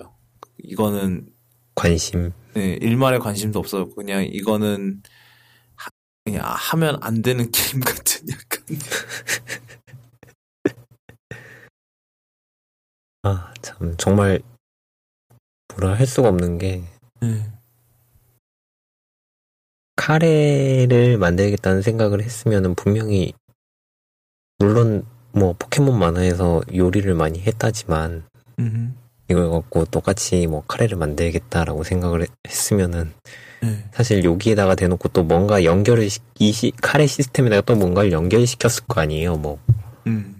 정말 끔찍한 생각으로는 포켓몬들한테 허기도라는 게 생겨서 카레를 먹지 못하면 더 이상 활동을 하지 못한다던가 갑자기 기절을 한다던가 네, 영양실조에 걸린다던가 그런 요소를 분명히 넣었을 거잖아요. 버프겠죠. 사실 먹고 나면 조금 더 강해진다 이런 거겠지만 뭔가 추가를 했는데 자꾸 어디서 헛발질하는 느낌이 들어가지고 있던 거나 좀 잘해줬으면 좋겠는데 자꾸 엉뚱한 대로 너무 새로운 걸 시도를 하니까 오히려 그리고 기계가 바뀌었잖아요. 기계가 바뀌었으면은 조금 더 이게 공간이 더 많아지고 좋아야 할 텐데 네. 이걸 갖고 지금 더 뭐 가래나 만들고 있고 오히려 데이터는 줄이고 뭐 이러고 있으니 사실 그러니까, 짜증이 나긴 하. 그러니까 결국은 게임 프릭의 그 능력 부족이 결국 드러나는 게 아니냐라는 얘기가 네. 계속 나오는 것 같아요. 그리고 그 데모 때 소세지 보여줬잖아요. 소세지 카레. 그래가지고 얘네는 지금 전국 도감에서 빠진 포켓몬들로 만든 거냐. 그런 거 엄청 나오던데요. 아 그래요? 그리고 대체 이건 누구로 만든 건데 그래서 결국은 네 그렇잖아요 얘네들. 그러니까 얘네들도 결국은 동물이니까 뭐 서로 먹고 먹히는 그런 관계일 텐데. 야돈의 꼬리는 맛있죠. 예. 뭐 하여튼 그래서 좀 많이 혼란스러운 상황인 것 같아요. 그래서 사실 뭐 나오면 사진 않을 것 같아요. 세일하지 않는 이상. 네, 그렇죠. 저도 사실 스위치 라이트를 예약 주문을 했는데 네. 원래는 한정판을 살려다가 게임 프릭이 하는 꼴을 보니까 이거는 한정판을 사면 안 되겠다. 라는 생각이 들어서 그냥 일반판 샀습니다. 지금 톡보이즈로 사서 아마 다음 주 출시일에 맞춰서 오겠죠. 문제는 제가 그때 없어서 뭐 나중에 아마 제가 그날 회사로 주문을 했는데 제가 그날 회사로 출근을 할 일이 딴 데를 가서 제가 회사 출근 안 해요. 그래서 아마 아이고 그럴 일이 없을 것 같습니다만 네. 하여튼 네 그렇고요. 하여튼 다른 소식들도 좀 있었는데 제가 생각하기에 가장 큰 소식들은 이거였던 것 같아요. 사실 그렇게 막 대단한 소식은 없었던 것 같아요. 개인적으로는. 네, 크게 뭐 없었고 사실 그 컨트롤러만 제일 저한테는 가장 큰 소식인 그 컨트롤러. 되게 이쁘게 생겼던데. 맞아요. SNES 컨트롤러. SNES 온라인 기념으로 요번에 아마 닌텐도 스위치 온라인 구독자를 대상으로 또 팔아요. NES 컨트롤러도 팔았는데 얘도 SNES 컨트롤러 만들었더라고요. 근데 좀 차이점이 뭐하니까 NES 컨트롤러는 조이콘 슬롯을 꽂는 방식으로 썼는데 얘는 그냥 USB-C를 그러니까 프로콘처럼 USB-C 케이블을 그냥 넣어서 충전하는 방식으로 돼 있는 것 같아요. 아마 디자인으로는 넣는 게 힘들어서 그러지 않았을까라는 생각이 드는 것 같아요. 네. 그러면은 만약에 이제는 슈퍼 닌텐도 했으면은 슈퍼 NES 했으면은 그 다음 뭐가 될까요? 어떤 걸 가져올까요? 게임보이? 게임보이는 이미 버추얼 콘솔로 3DS에서 했으니까. 근데 뭐 스위치에서는 없잖아요. 한꺼번에 가지고 오지 않을까요? 포터블 게임기들을 3DS와 게임보이와 그러면 또 화면이 2개가 안 되는구나. 그렇죠. 뭐가 있을까요? 뭐 화면 2개인 거는 그냥 소프트웨어여서 그냥 2개를 표시하면 되는 거예요. 사실 그건 뭐 제 생각에 그렇게 어려운 건 아닌 것 같고. 그리고 스위치는 터치 스크린이잖아요. 게다가. 네. 완벽하죠. 그게 상관없네요. 아니면은 막 알고 보니까 막 스위치를 세로로 들고 하세요. 이럴 수도 있고. 저도 지금 그 생각하고 있었는데 스위치 세로로 들고 어차피 컨트롤 조이콘은 하나만 있어도 그게 조정이 되니까. 그러니까. 가장 괜찮은 쪽으로 드세요 말면서 자이로 센서처럼 뭐 위아래 감지를 한다든가. 근데 되게 잡으려고 보니까 되게 위태위태하게 잡히네요. 네. 뭐 알아서 하겠죠. 뭐 한다고 하면은 뭐 잘 만들어주겠죠 아마. 닌텐도 64도 기대되긴 하는데. 예, 64 맞네. 나오려면 64도 루머인지 아니면 그냥 위시리스트인지 뭐 그런 게 있긴 했어. 네. 닌텐도 얘기는 이쯤 하고요. 아니에요. 닌텐도 얘기 아까 하나 더 있네요. 닌텐도가 9월 이게 이번 다이렉트 끝나고 나서 뭐 티저 영상을 하나 올렸어요. 그래서 네, 맞아요. 근데 딱 봐도 이거는 뭐가 나올지 짜 뻔한 상황인 거죠. 지금 아무래도 얘네들 위핏을 다시 만들고 싶구나. 그래서 뭐 무슨 이렇게 기구에다가 조이콘을 꽂아서 운동하고 막 이런 활 쏘고 뭐 이런 게 나왔는데 막 다리에 막 묶어서 막 하기도 하고 막 다리에 하나 묶고 팔에 이렇게 잡고 돌리고. 그러니까 그러니까 이것도 제 생각에는 이것도 그 위핏을 다시 한번 만들고 싶어서 그러는 것 같긴 한데, 근데 제가 듣기로는 그 조이콘이 이런 거 할 수 있을 정도로 그렇게 정확도가 높지는 않은 것 같다고 하더라고요, 다들. 네네. 오른쪽에 달려 있잖아요. 그거 하나밖에. 예. 걔 정의선 센서 하나 달려 있고, 사실 저스트 댄스도 해보면은 딱 그거잖아요. 팔만 거기에 맞춰가지고 흔들면 된다고. 네. 그래서 사실 그 정도로 뭐 자세하게 위핏이 했던 것처럼 그렇게 자세하게까지는 안 나올 것 같은데, 대체 뭘 어떻게 하려고 그렇게 하라고 하는지는 방식이 따로 뭐 만들었나? 뭐 다음 주에 뭐 12일에 정보를 더 공개하겠다라고 얘기를 하는데, 제가 이 방송을 언제 추석 끝나고 올릴 것 같은데, 그러면 이 방송 올릴 때쯤에는 이 정체가 대체 뭔지 공개가 됐겠네요. 네, 뭐 사실 제 생각 위핏의 귀환인 것 같아요. 네, 뭐 그렇겠죠. 사람들 사실 위핏을 생각하고 위를 산 사람들도 있었다고 하니까. 스위치도. 네, 그렇더라고요. 그 스매시 브라더스에도 있어요. 그 위핏. 네, 맞아요. 네, 위핏 그분. 운동인도 있어요. 네.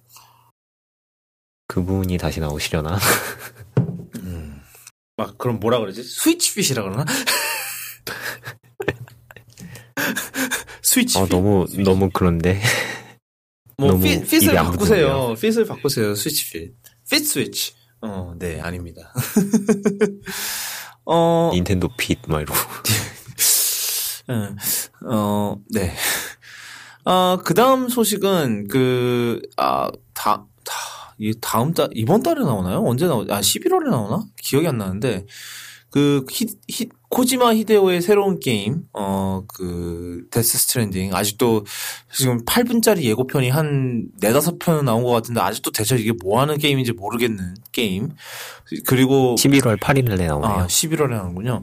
그리고 노만 리더스의 매즈 미켈슨의 레아 세이두의 기에르모 델 토로의 이렇게 엄청난 배우들이 막 나오는데 대체 뭐 하는 건지 모르는 아직도 모르겠는 게임이 11월에 나오는데 여기에 매우 쉬운 모드가 있대요. 그래서 이게 뭔고 하니 게임으로서 즐기기보다는 영화로서 즐기고 싶은 사람을 위한 모드라 그래서 굉장히 어시스트가 굉장히 많이 들어가고 그래서 그냥 최소한의 인풋으로 그냥 영화 보듯이 즐기는 그런 모드라고 해요. 그러니까 코지마 히데오가 영화를 만들고 싶다는 욕심이 굉장히 센 것 같긴 해요. 네. 그리고 플스로만 나오는 걸로 알고 있는데 저는 다른 거 나오나요? 네, 원래 플스4 독점이에요. 얘는. 네, 독점인 걸로 알고 있는데 결국에는 영화를 보고 싶으면은 플스를 사라라는 얘기라서 뭔가 나중에 유튜브로 열심히 나올 거라 상관없어요. 게임 무비 많이 나오겠지. 아, 그렇구나. 그거 만든 사람들한테 도리어 더 좋은 일 해준 거 아니에요, 사실. 그러니까 지금 여기에 코지마 히데오가 인터뷰한 내용을 보면은 팩맨의 스테이지 1도 못하는 사람도 데스 스트랜딩의 매우 쉬운 모드는 클리어할 수 있었다라고 얘기를 하네요. 텔테일처럼 하려나? 텔테일보다 더 아무것도 없을 것 같은데. 정말 박자 맞춰서 A만 누르세요, 뭐 이런 거. 그래서 정확하게 어느 정도인지는 모르겠어요. 네. 그러니까 최소한의 인풋이 있긴 있을 것 같은데 베리 이지 모드니까. 차라리 만약에 정말로 아무 인풋도 없이 그냥 플레이만 한다 그러면 그거는 그냥 영화 모드를 했겠지. 시네마틱. 네, 뭐 시네마틱 모드 뭐 이런 식으로 그냥 했겠죠. 근데 아직도 이 게임이 대체 뭘 하고 싶은 건지를 모르겠어서 그게 참 네. 근데 뭐 영화 모드로 자꾸 영화 모드라고 부르는데 베리 이지 모드로 해가지고 클리어하고 나면은 또 다시 할 때는 이지 모드로 하던가. 뭐 게임을 하고 그러니까 뭐 게임을 진짜로 게임을 해보고 싶은 사람은 게임을 하면 되는 거고 아니 제 생각에는 그 옵션을 주는 것 같아요. 아마 그러니까 정말 그 영화 그러니까 이거를 영화로 그러니까 실제 배우들이 출연하기도 했고 하니까 이거 코지마 히데오는 영화다라고 이렇게 생각하는 것 같아요. 영화로도 볼 수 있을 거다라고 생각하는 것 같아요. 그러니까 약간 매체 붕괴는 아니고 뭐라 그러지? 그 경계 모함이겠죠. 네네. 네. 이런 시도를 해보고 싶어하는 게임 개발사들이 많이 있긴 했으니까요. 뭐. 네. 근데 이런 짓을 그냥 아무것도 없이 했다가는 욕 먹기 매우 쉽긴 했어요. 욕 먹기 매우 쉽긴 했죠. 네. 뭐 이전에 사례들이 있으니까 템테일도 있고 뭐 좀 그래도 이제 점점 사람들한테 익숙해진 매체이기 때문에 조금 더 가능해지지 않았을까 싶기도 하고요. 일단 나와봐야 알겠죠 이것도. 근데 너무 어마어마해서 출연진이라고 해야 되겠죠. 이건 출연진이 너무 어마어마해가지고 사실 나오자마자 살 것 같긴 한데 이거는. 네. 저는 모르겠네요. 이게 아니 뭔 게임인지 알아야 뭐 이걸 사든가 말든가 하지 이거 진짜. 근데 사실 생각해보면 코지마 히데오가 이런 거에 막 자신의 게임을 영화로 만드는 것에 대해서 굉장히 욕심이 많았던 사람이긴 해요. 예를 들어서 그 옛날에 메탈 기어 솔리드 4 같은 경우는 마지막 컷신이 거의 2시간이었어요. 보느라 힘들었어. 게임을 다 깼는데 컷신이 끝나질 않아. 그러니까 제가 메탈 기어 솔리드 4를 한 게 사실 나온 지 한참 뒤라서 사실 제가 PS를 굉장히 늦게 샀거든요. 그래서 나오고 나서 한참 뒤에 했던 거라서 사실 그 얘기를 듣긴 들었어요. 그 악명을 2시간짜리 2시간짜리 각오하고 해라. 예. 2시간짜리 엔딩이라는 거는 각오하고 봤는데도 안 끝나요. 그러니까 이게 그러니까 엔딩 직전에 나를 잡고 뭘 해야 되는 건지, 진짜. 아, 참. 그러니까 좀, 애초부터 욕심이 있었던 것 같긴 해요. 사실, 코지마 히데오의 명성 수준이면 뭐든 못하겠어요. 사실 생각을 해보면. 그쵸. 네.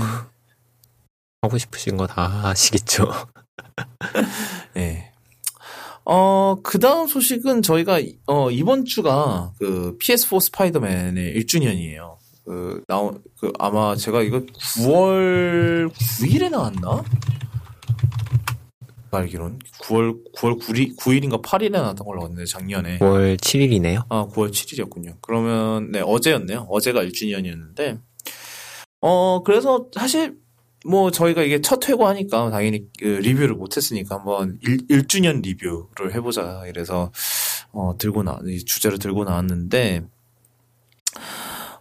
저는 굉장히 몰입해서 플레이를 했던 것 같아요, 그 당시에. 그리고 이게 처음에 전투 시스템이 공개가 됐을 때는, 이거 완전 배트맨 아캄 시리즈 판박이 아니냐.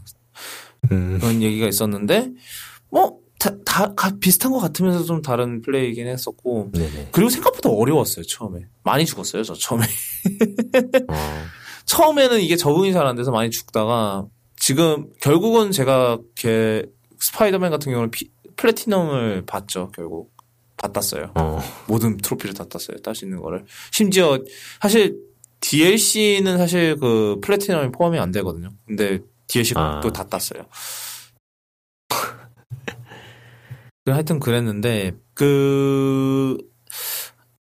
저는 이게, 그러니까 좀, 사실 좀 우려스러운 부분이 많잖아요. 지금 이 상황, 그러니까 MCU가 막 이런 상황에서 마블 게임이 나온다 이러면, 그냥 MCU 아유작 아닐까라는 그런 걱정이 많이 나오기 마련인데 뭐 인썸니악에서 그 우려를 많이 종식을 시켰죠 사실. 어떠셨어요?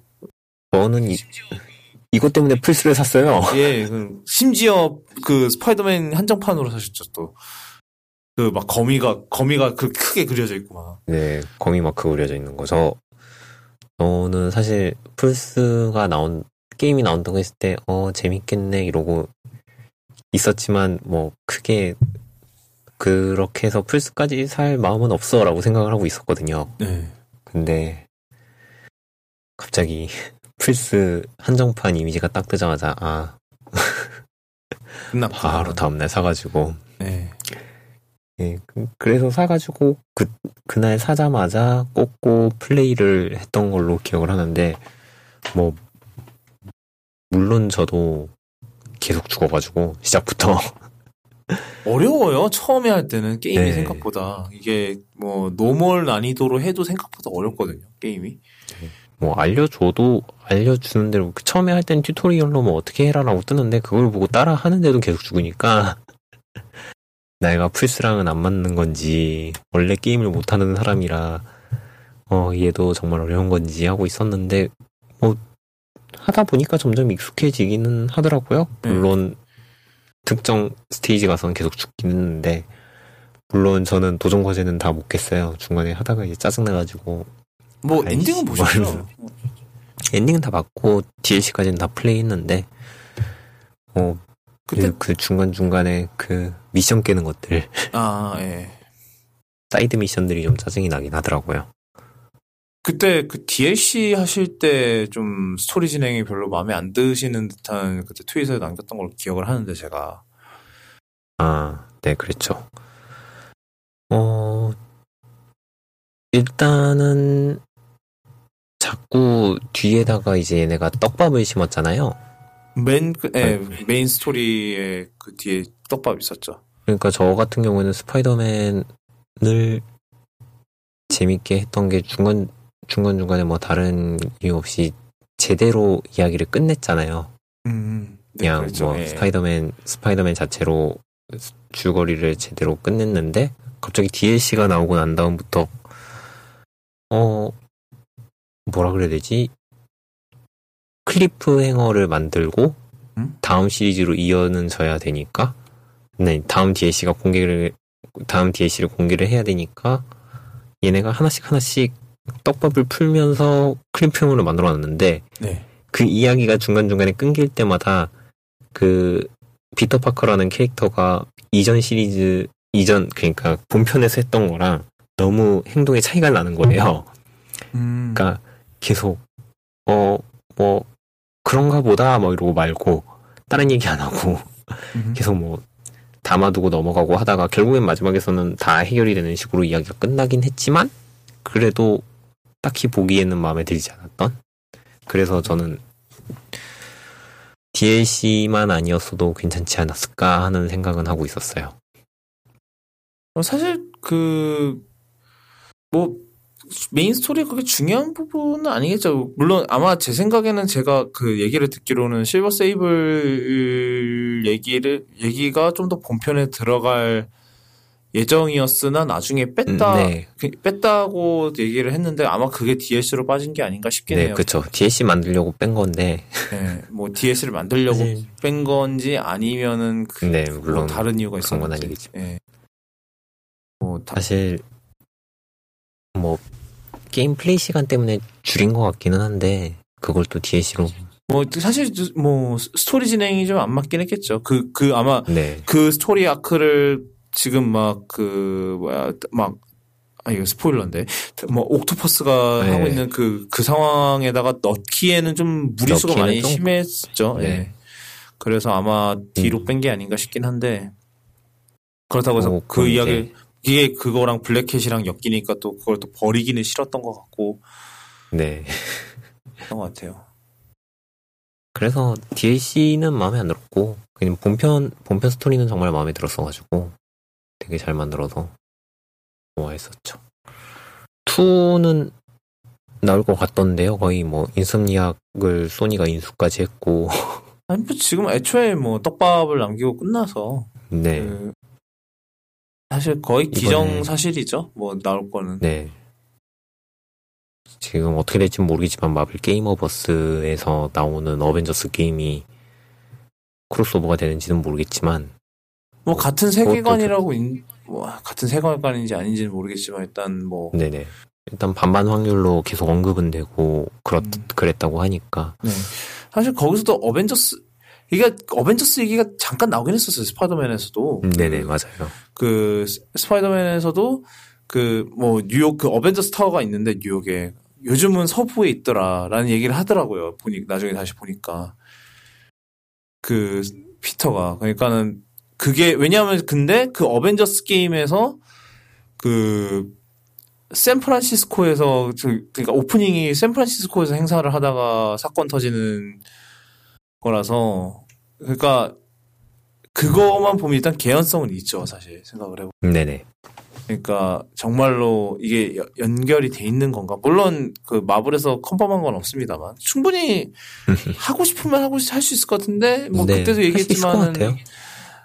그때도 얘기했지만 이거를 누가 주도할 거고 뭐 이런 거가 조금 마음에 걸리겠죠. 어떻게 보면. 일단은 뭐 그거는 그렇고 그래도 뭐 일단은 제 생각에 2편은 아마 걔가 나오지 않을까 싶어요. 네. 은근히.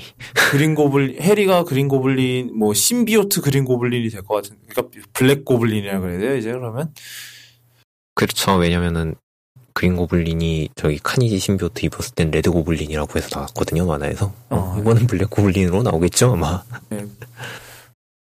그게 뭐, 떡밥 중 하나가 그러니까 이번 게임 슈트에 그 신비오트 관련 슈트는 하나도 네, 없다. 관련된 게 하나도 없어. 그렇죠. 네. 그래서 일단은 지켜봐야 될 것 같아요. 근데 언제 한번 또 시간 나면은 또 다시 한번 플레이를 해보고 싶긴 하네요. 네. 저는 다시 플레이 하다가 중간에 뭐 나왔구나. 그때 DLC가 나왔구나. 스토리를 다시 시작해서 플레이 하다가 DLC가 나와가지고 아마 멈춰놓고 DLC 플레이하고 안 해 이러고 내려놓은 것 같은데 잘 잡아서 다시 해봐야죠. 저는 그러니까 좀 처음에 첫 번째 에피소드 나왔을 때 좀 충격 먹었던 것 같아요. 아니 얘는 왜 이렇게 대놓고 클리프행어냐. 그 예상을 하고 있긴 했는데 what 이러면서 뭐 그래서 저는 그거 보고 사실 좀 DLC가 좀 내용이 좀 부실했던 것 같긴 해요. 뭐 그거에 비해서. 네. 너무 띄엄띄엄이기도 했고요.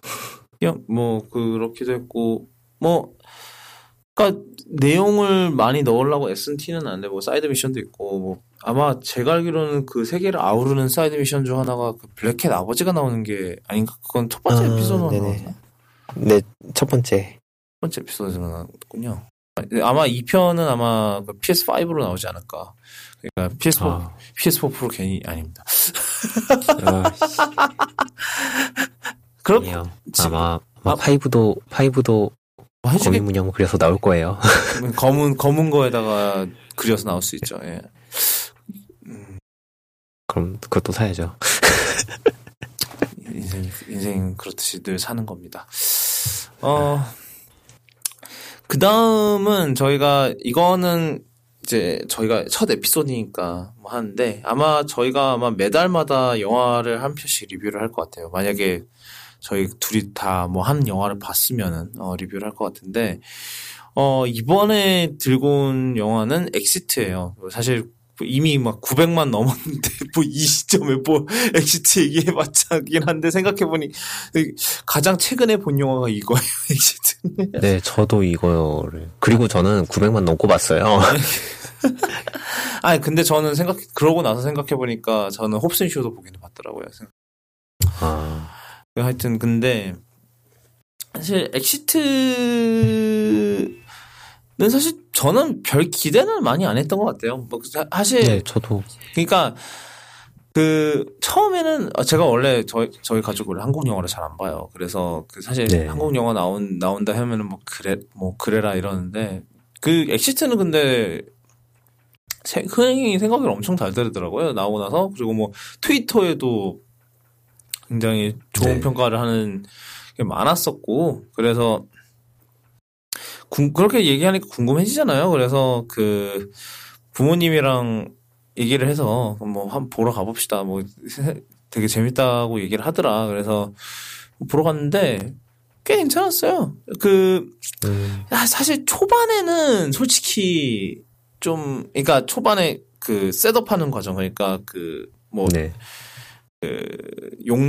용남이 어머니, 부모님들 하는 장면, 그러니까 재난이 시작되기 전까지의 장면 좀 되게 오글거렸어요. 저는 개인적으로. 이게, 그러니까, 왜 그 한국 영화 특유의 그런 내가 저런 걸 듣고 있어야 되나 그런 게 조금 있었는데, 근데 어쩔 수 없는 것 같긴 해요. 이 캐릭터들을 셋업을 하려면, 특히 용남과 의주의 그 관계를 셋업을 하려면 어쩔 수가 없는 거긴 했는데, 어쩔 수 없는 부분이긴 하지만, 나는 적응이 안 됐더라고요, 저는. 하여튼, 그런데, 일단 재난이 시작되고 나서는 딱 그거에만 집중하는 느낌이 확실히 확 들더라고요. 그리고 좀 배려가, 감독의 배려가 여기저기서 좀 보이는 부분이 있어요. 예를 들어서, 네네, 맞아요. 시체가 널브러져 있는 장면은 일부러 뺐고, 그래서 그거를 대체를 한 게 핸드폰으로 대체를 했다고. 네, 시체 대신에. 되게 섬뜩한데. 네. 그러니까, 대놓고 시체를 보이기가 싫었다. 그러니까 왜냐하면 그럴 수밖에 없는 게 지금 사실 재난물이라고는 하지만 둘의 그거는 좀 약간 코미디 요소가 좀 꽤 있거든요. 예, 근데 그 상황에서 갑자기 막 시체 널브러져 있는데 거기서 웃으라 그러면은 조금 좀 그시기 하지 않았을까 싶긴 하더라고요. 그래서 그런 배려도 잘했다 그러고, 그리고 되게 그런 얘기 많이 나왔잖아요. 정말 비상 대책이나 이런 거에 대해서 굉장히 고증을 철저히 했다라는 얘기가 나와서, 특히 저는 초반에 옥상 문 잠겨 있어서 못 올라가는 거. 진짜 씨. 그러니까 그것도 어떻게 보면 현실을 비꼬는 거잖아요. 많은 거죠. 네. 그래서 엑시트 보고 나서 무슨 어디 학교의 교장이, 어디 학교 학생의 교장이 옥상 문을 열었더라, 이런 얘기도 나오고, 그래서 저는 그런 면에서도 꽤 재밌는 것 같았고, 어떻게 생각하세요? 저 같은 경우에는 영화 본 게 8월 초, 8월 중순쯤에 본 것 같은데, 아마 제가 그때 한 달 전에 취직을 했어요. 7월 15일 날. 그래서 영화 딱 보고 초창기 약간 오글거리셨다는 그 부분에서는, 와, 진짜 이거 취직 안 하고 취직을 내가 한 달 전에 못했으면은 이거 보면서도 엄청 스트레스 받았을 것 같다.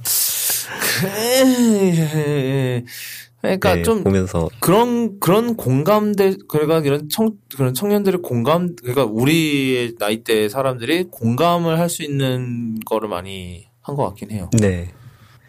보면서 하는 대사가 우글거리셨다고 하는데 딱 보고 했으면은 제 입장에서는 이거 정말 타격 세게 받았겠는데 싶더라고요. 네, 뼈 때리고. 네, 뼈 때리고 진짜 그래서 심지어는 조카가 무시까지 하잖아요. 그렇죠. 전 조카는 없지만 서럽더라고요. 하여튼 그런 것들도 하고, 사실 이거랑 비슷한 게 극한 직업이었잖아요. 조금 다른 영화가 없어가지고 있었는데 엄청 흥행했다라는 식으로 얘기가 됐는데, 저는 전혀 다르다고 생각이 되더라고요. 그러니까 엑시트 자체는 물론 코미디 영화라는 건 비슷하긴 한데, 영화 자체가 그래도 되게 잘 만들어가지고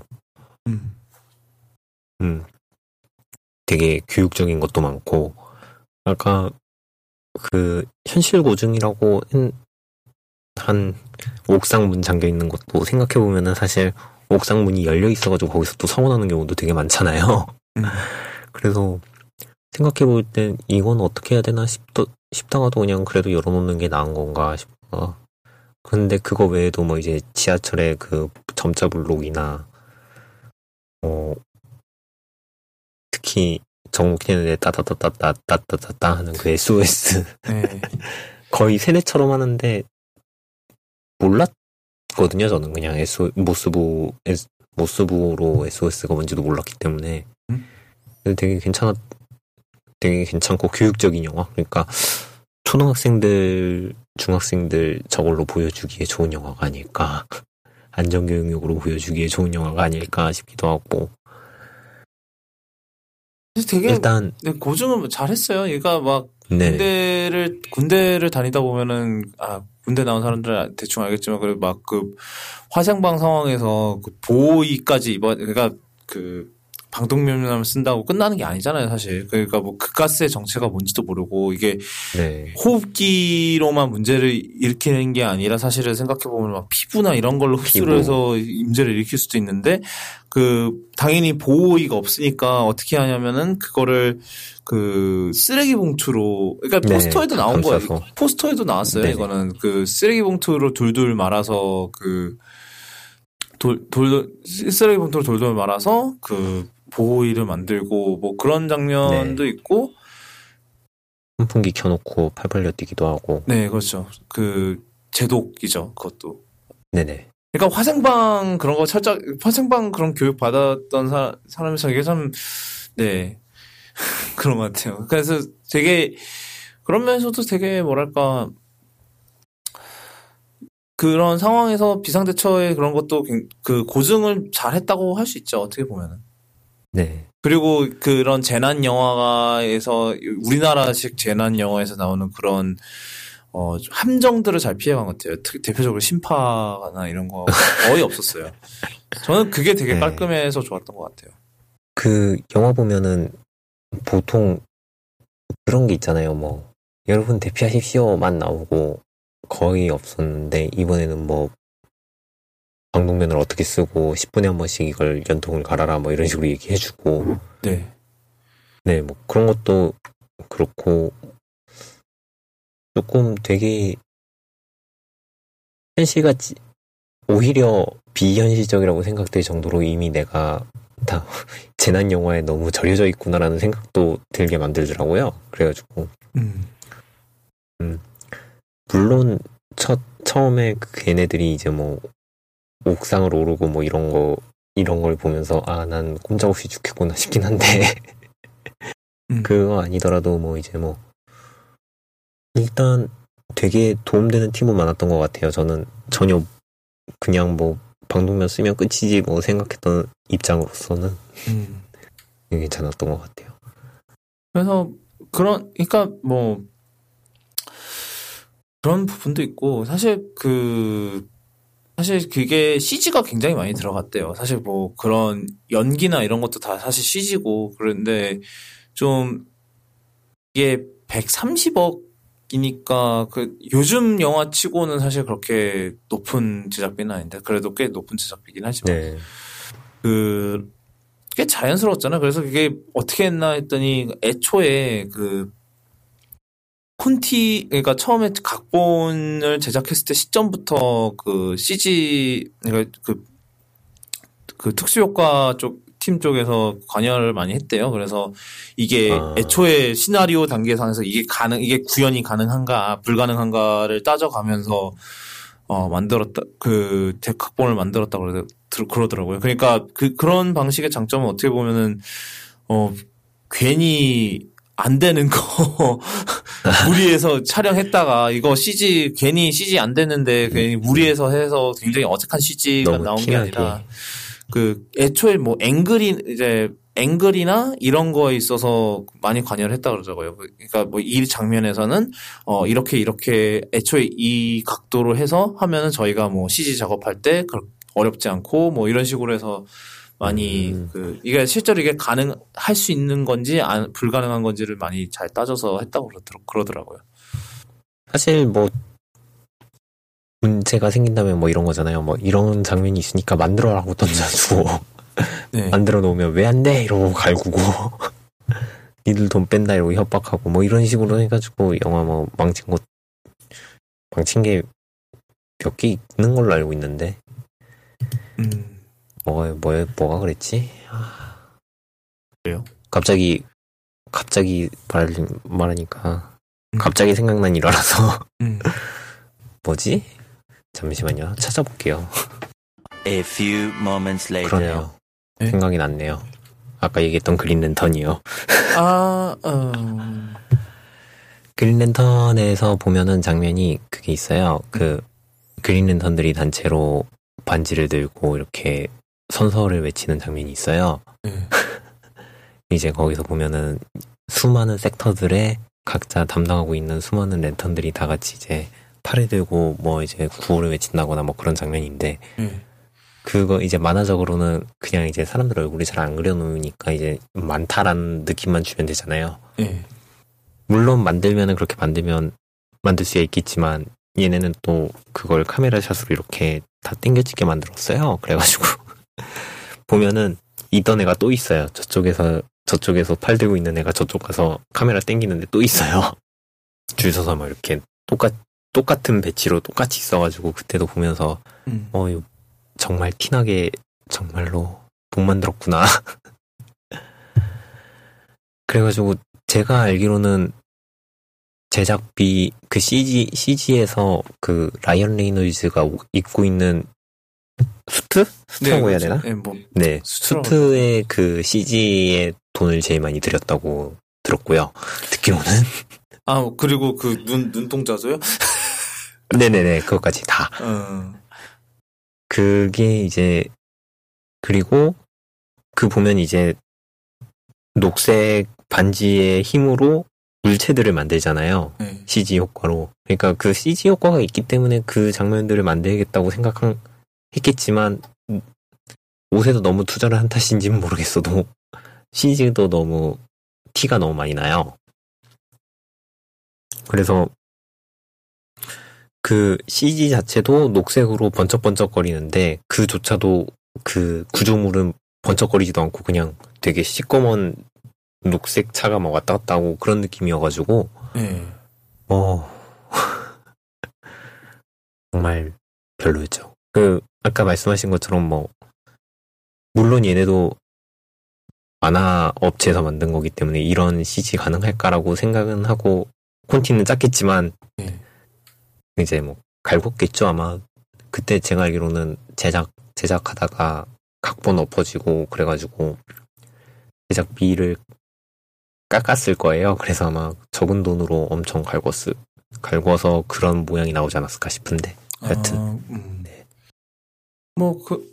하여튼 그래서 사실 그런 거기서 나온 위험한 장면들은 사실 다 CG거든요. 예를 들어서 초반에 그 용남 그러니까 조정석이 그 암벽 등반 그러니까 암벽이 아니라 건물 벽 올라가는 거는 당연히 밑에 다 그린 스크린 깔고 촬영을 했다고 하고 그러니까 막 그렇게 그런 밑에 바닥에서 이렇게 하는 장면들은 대부분 다 그 CG로 처리를 한 거라 그러더라고요. 그린 스크린을 하고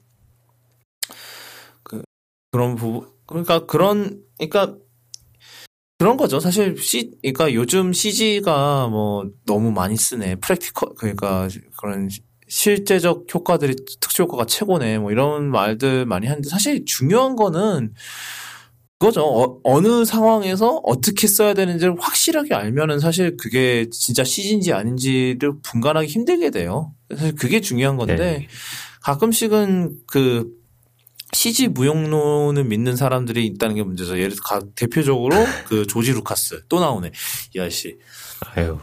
그래서 그러니까 적재적소에서 CG를 그러니까 여기서 CG가 쓰이는 부분은 대부분 다 그런 거잖아요. 그 배우의 안전을 보장을 해야 하고 그런 상황들이고 그런 상황들과 아니면은 좀 그냥 촬영하기 힘든 부분에 넣는데 최소한 이런 거를 떠나서 그냥 이게 CG로 그 감쪽같이 넣는 게 가능하고 그런 부분에 그 적재적소로 넣었다는 게 저는 그런 면에서 좀 되게 자연스러웠던 것 같아요. 그게 사실 이게 CG 물론 그게 그런 거를 안 따지게 되는 탄탄한 스토리도 있긴 하지만 계속 사실 그 초반에 제가 얘기했던 오글거리는 부분이 지나면은 사실 계속해서 몰입해서 보게 되거든요. 그쵸. 그 이후로는. 그리고 이게 네. 시간이 되게 빨리 가더라고요. 예, 적당히 그러니까 그런 진지한 상황이랑 개그의 상황을 적당히 잘 섞어서 그 페이스 조절도 잘 해가면서 하더라고요. 사실 요즘 영화가 저는 가장 못하는 부분이 페이스 조절이라고 생각을 하는데 막 어떤 애들은 너무 느리고 어떤 애들은 너무 빠르고 어떤 애들은 막 중간에 왔다 갔다 속도가 갑자기 너무 바뀌어서 적응이 안 되는 것도 많고. 네. 그래서 저는 도리어 저는 그래서 그런 페이싱도 적절하고 그래서 이게 이분이 신인 감독이라고 그러더라고요. 그래서 감독 데뷔를 처음으로 하셨다고 하는데 굉장히 그러니까 사실 이게 처음에 막 포스터 보면은 사실 별 기대를 안 하게 만드는 포스터잖아요. 네, 사실. 맞아요. 되게 희한하게 생겼다 말해서. 네. 그래서 그냥 사실 조정석도 사실 요즘은 옛날 납득이가 엄청나게 해서 데뷔한 이후로 사실 요즘 조금 그런 시기이기도 하고 예전보다는 네네. 뭐 유나도 사실 배우로서 활동을 안 한 지가 좀 됐던 걸로 아는데 사실 저는 요즘 내가 나이가 많이 들었구나라는 생각이 드는 게 유나랑 태연이 보험 광고를 하는 걸 봤을 때 참 그런 생각이 들더라고요. 네. 내가 늙었구나 진짜. 이 생각해보면 유나도 30이야. 나도 30. 동갑인데. 얘도 30이고 나도 30이요. 그래서 그러니까 뭐 확실히 하여튼 그러다 보니까 그래서 사실 기대가 많이 안 도리어 사실 개봉 시기가 겹치는 영화가 굉장히 많아서 위아래로 네. 그래서 처참한 실패가 예상이 됐는데 전주에 개봉한 게 나란 말씀이었고요. 네. 조용히만 있었으면 좋았을 텐데. 그러게요. 사실 그냥 걔는 진짜 그냥 이런 전설이 있다. 애초에 그냥 뭐 실사에 기반한 픽션이다. 이런 말만 했어도 사실 적당히만 그렇게 했어도 그냥 뭐 이런 얘기도 있을 수 있네라는 생각과 함께 그냥 뭐 그렇고 그래 이해는 되네라는 그런 것도 할 수 있겠지 뭐. 네, 그런 생각이었는데 거기서 감독이 이거 나는 이게 진짜라고 믿습니다라고 하는 바람에 롤링 여사도 그렇고 그래갖고 망했고요. 그리고 뭐 다른 한국 영화들도 다 그냥 그렇고 그런 상황에서 혼자 굉장히 잘 살아남았죠. 살아남아서 1000만을 넘기지는 못할 것 같은데 근데 뭐 900만 지금이 914만 명, 915만 명 정도니까 뭐 아마 한 920, 30만에서 끝날 것 같은 그런 느낌이네요. 네. 그래서 저는 제가 한국 영화를 영화관에서 본 게 진짜 얼마만이지? 베테랑을 그 전에 마지막으로 봤나? 되게 오래전이네요. 제가 그 정도로 한국 영화를 안 봐요. 극장에서. 그런데 오랜만에 그러니까 호기심이 들어서 봤죠. 근데 제가 초반에 그 장면 보고는 진짜 괜히 보자 그랬네. 잘못 들어왔다. 그러니까 근데 영화의 그거상 그거 뭐지? 영화의 전개를 위해서라면 이제 용남의 찌질함을 보여주긴 보여줘야 되잖아요. 그래서 그 부분이 어쩔 수 없었긴 했는데 진짜 그런 걸 잘 못 봐요. 제가 그래갖고 그런 오글거리는 거 이런 거 하여튼 저는 그래서 되게 재밌게 봤었고 그냥 웃을 때 제가 재난 영화를 좋아해서일 수도 있고 그게 뭐 사실 그리고 그런 막 클리셰가 많이 없잖아요. 그래서 그러면 도리어 그런 게 신선했고 또 어떻게 보면은 이 둘의 그 캐릭터 자체는 굉장히 그 되게 현실적으로 잘 했는데 뭐 예를 들어서 뭐 헬기 가고 나서 나도 살고 싶었다고. 아, 맞아요. 울고, 엉엉 울고, 진짜. 그래서, 좀, 그런 것도 되게, 뭐, 신경 많이 쓴 것 같아요. 그러니까, 네. 그러니까 이 사람들은 영웅이 아니다. 그냥 얘네들도, 그냥 나도 살아남고 싶은 그냥 사람들일 뿐인데, 그냥 해야 할 일을, 그러니까 그 상황에서 결국은 해야 할 일을 하는 것 뿐이지, 자기네들도 그걸 하고 싶어서 하는 건 아닌 거잖아요. 네, 결국은. 그쵸. 네. 그래서 네. 오늘 첫 회 파일럿으로 했는데 아마 이게 제가 뭐 아마 들으실 때쯤이면 아마 추석이 지났을 거예요. 그래서 좋은 명절 보내셨기를 바라고. 어떻게 오늘은 조금 저희 둘 다 좀 두서없이 뭐 얘기를 많이 했던 네. 것 같은데 다음부터는 좀 더 타이트하게 해서 정리를 좀 해서. 예, 저희가 아직 저희 처음이다 보니까 좀 우왕좌왕을 좀 많이 했던 것 같아요. 그래서 하고 싶은 얘기도 많이 적어서 보니까 오늘 얘기도 엄청 했잖아요. 그렇죠. 아이언하트 얘기도 엄청 했고, 그리고 저희가 아마 롤링 여사를 좀 오래 깠고요. 생각외로, 예. 그래서, 쿠도캐스트 투뿔은 아마 격주로 찾아뵐 것 같고요. 저희,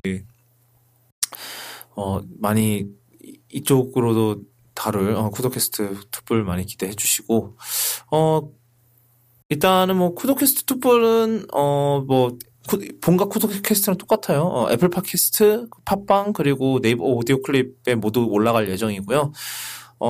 그리고 저희 이 에피소드 노트는 kudokun.me/cast 2p일 거예요. 제가 투뿔이라서 2p로 했고요. 네. /001로 들어오시면 됩니다. 001로 들어오셔서 오늘 다뤘던 내용들 또 한번 쫙 같이 읽어보시는 것도 좋을 것 같아요. 지금까지 쿠도캐스트 투뿔 파일럿이었고요. 지금까지 들어주신 청취자분들 가족들 그리고 있으시다면 청취자분들의 소중한 반쪽 되시는 분들까지 또 2주 뒤에 찾아뵐 수 있도록 하겠습니다. 그때 뵐게요. 파이야!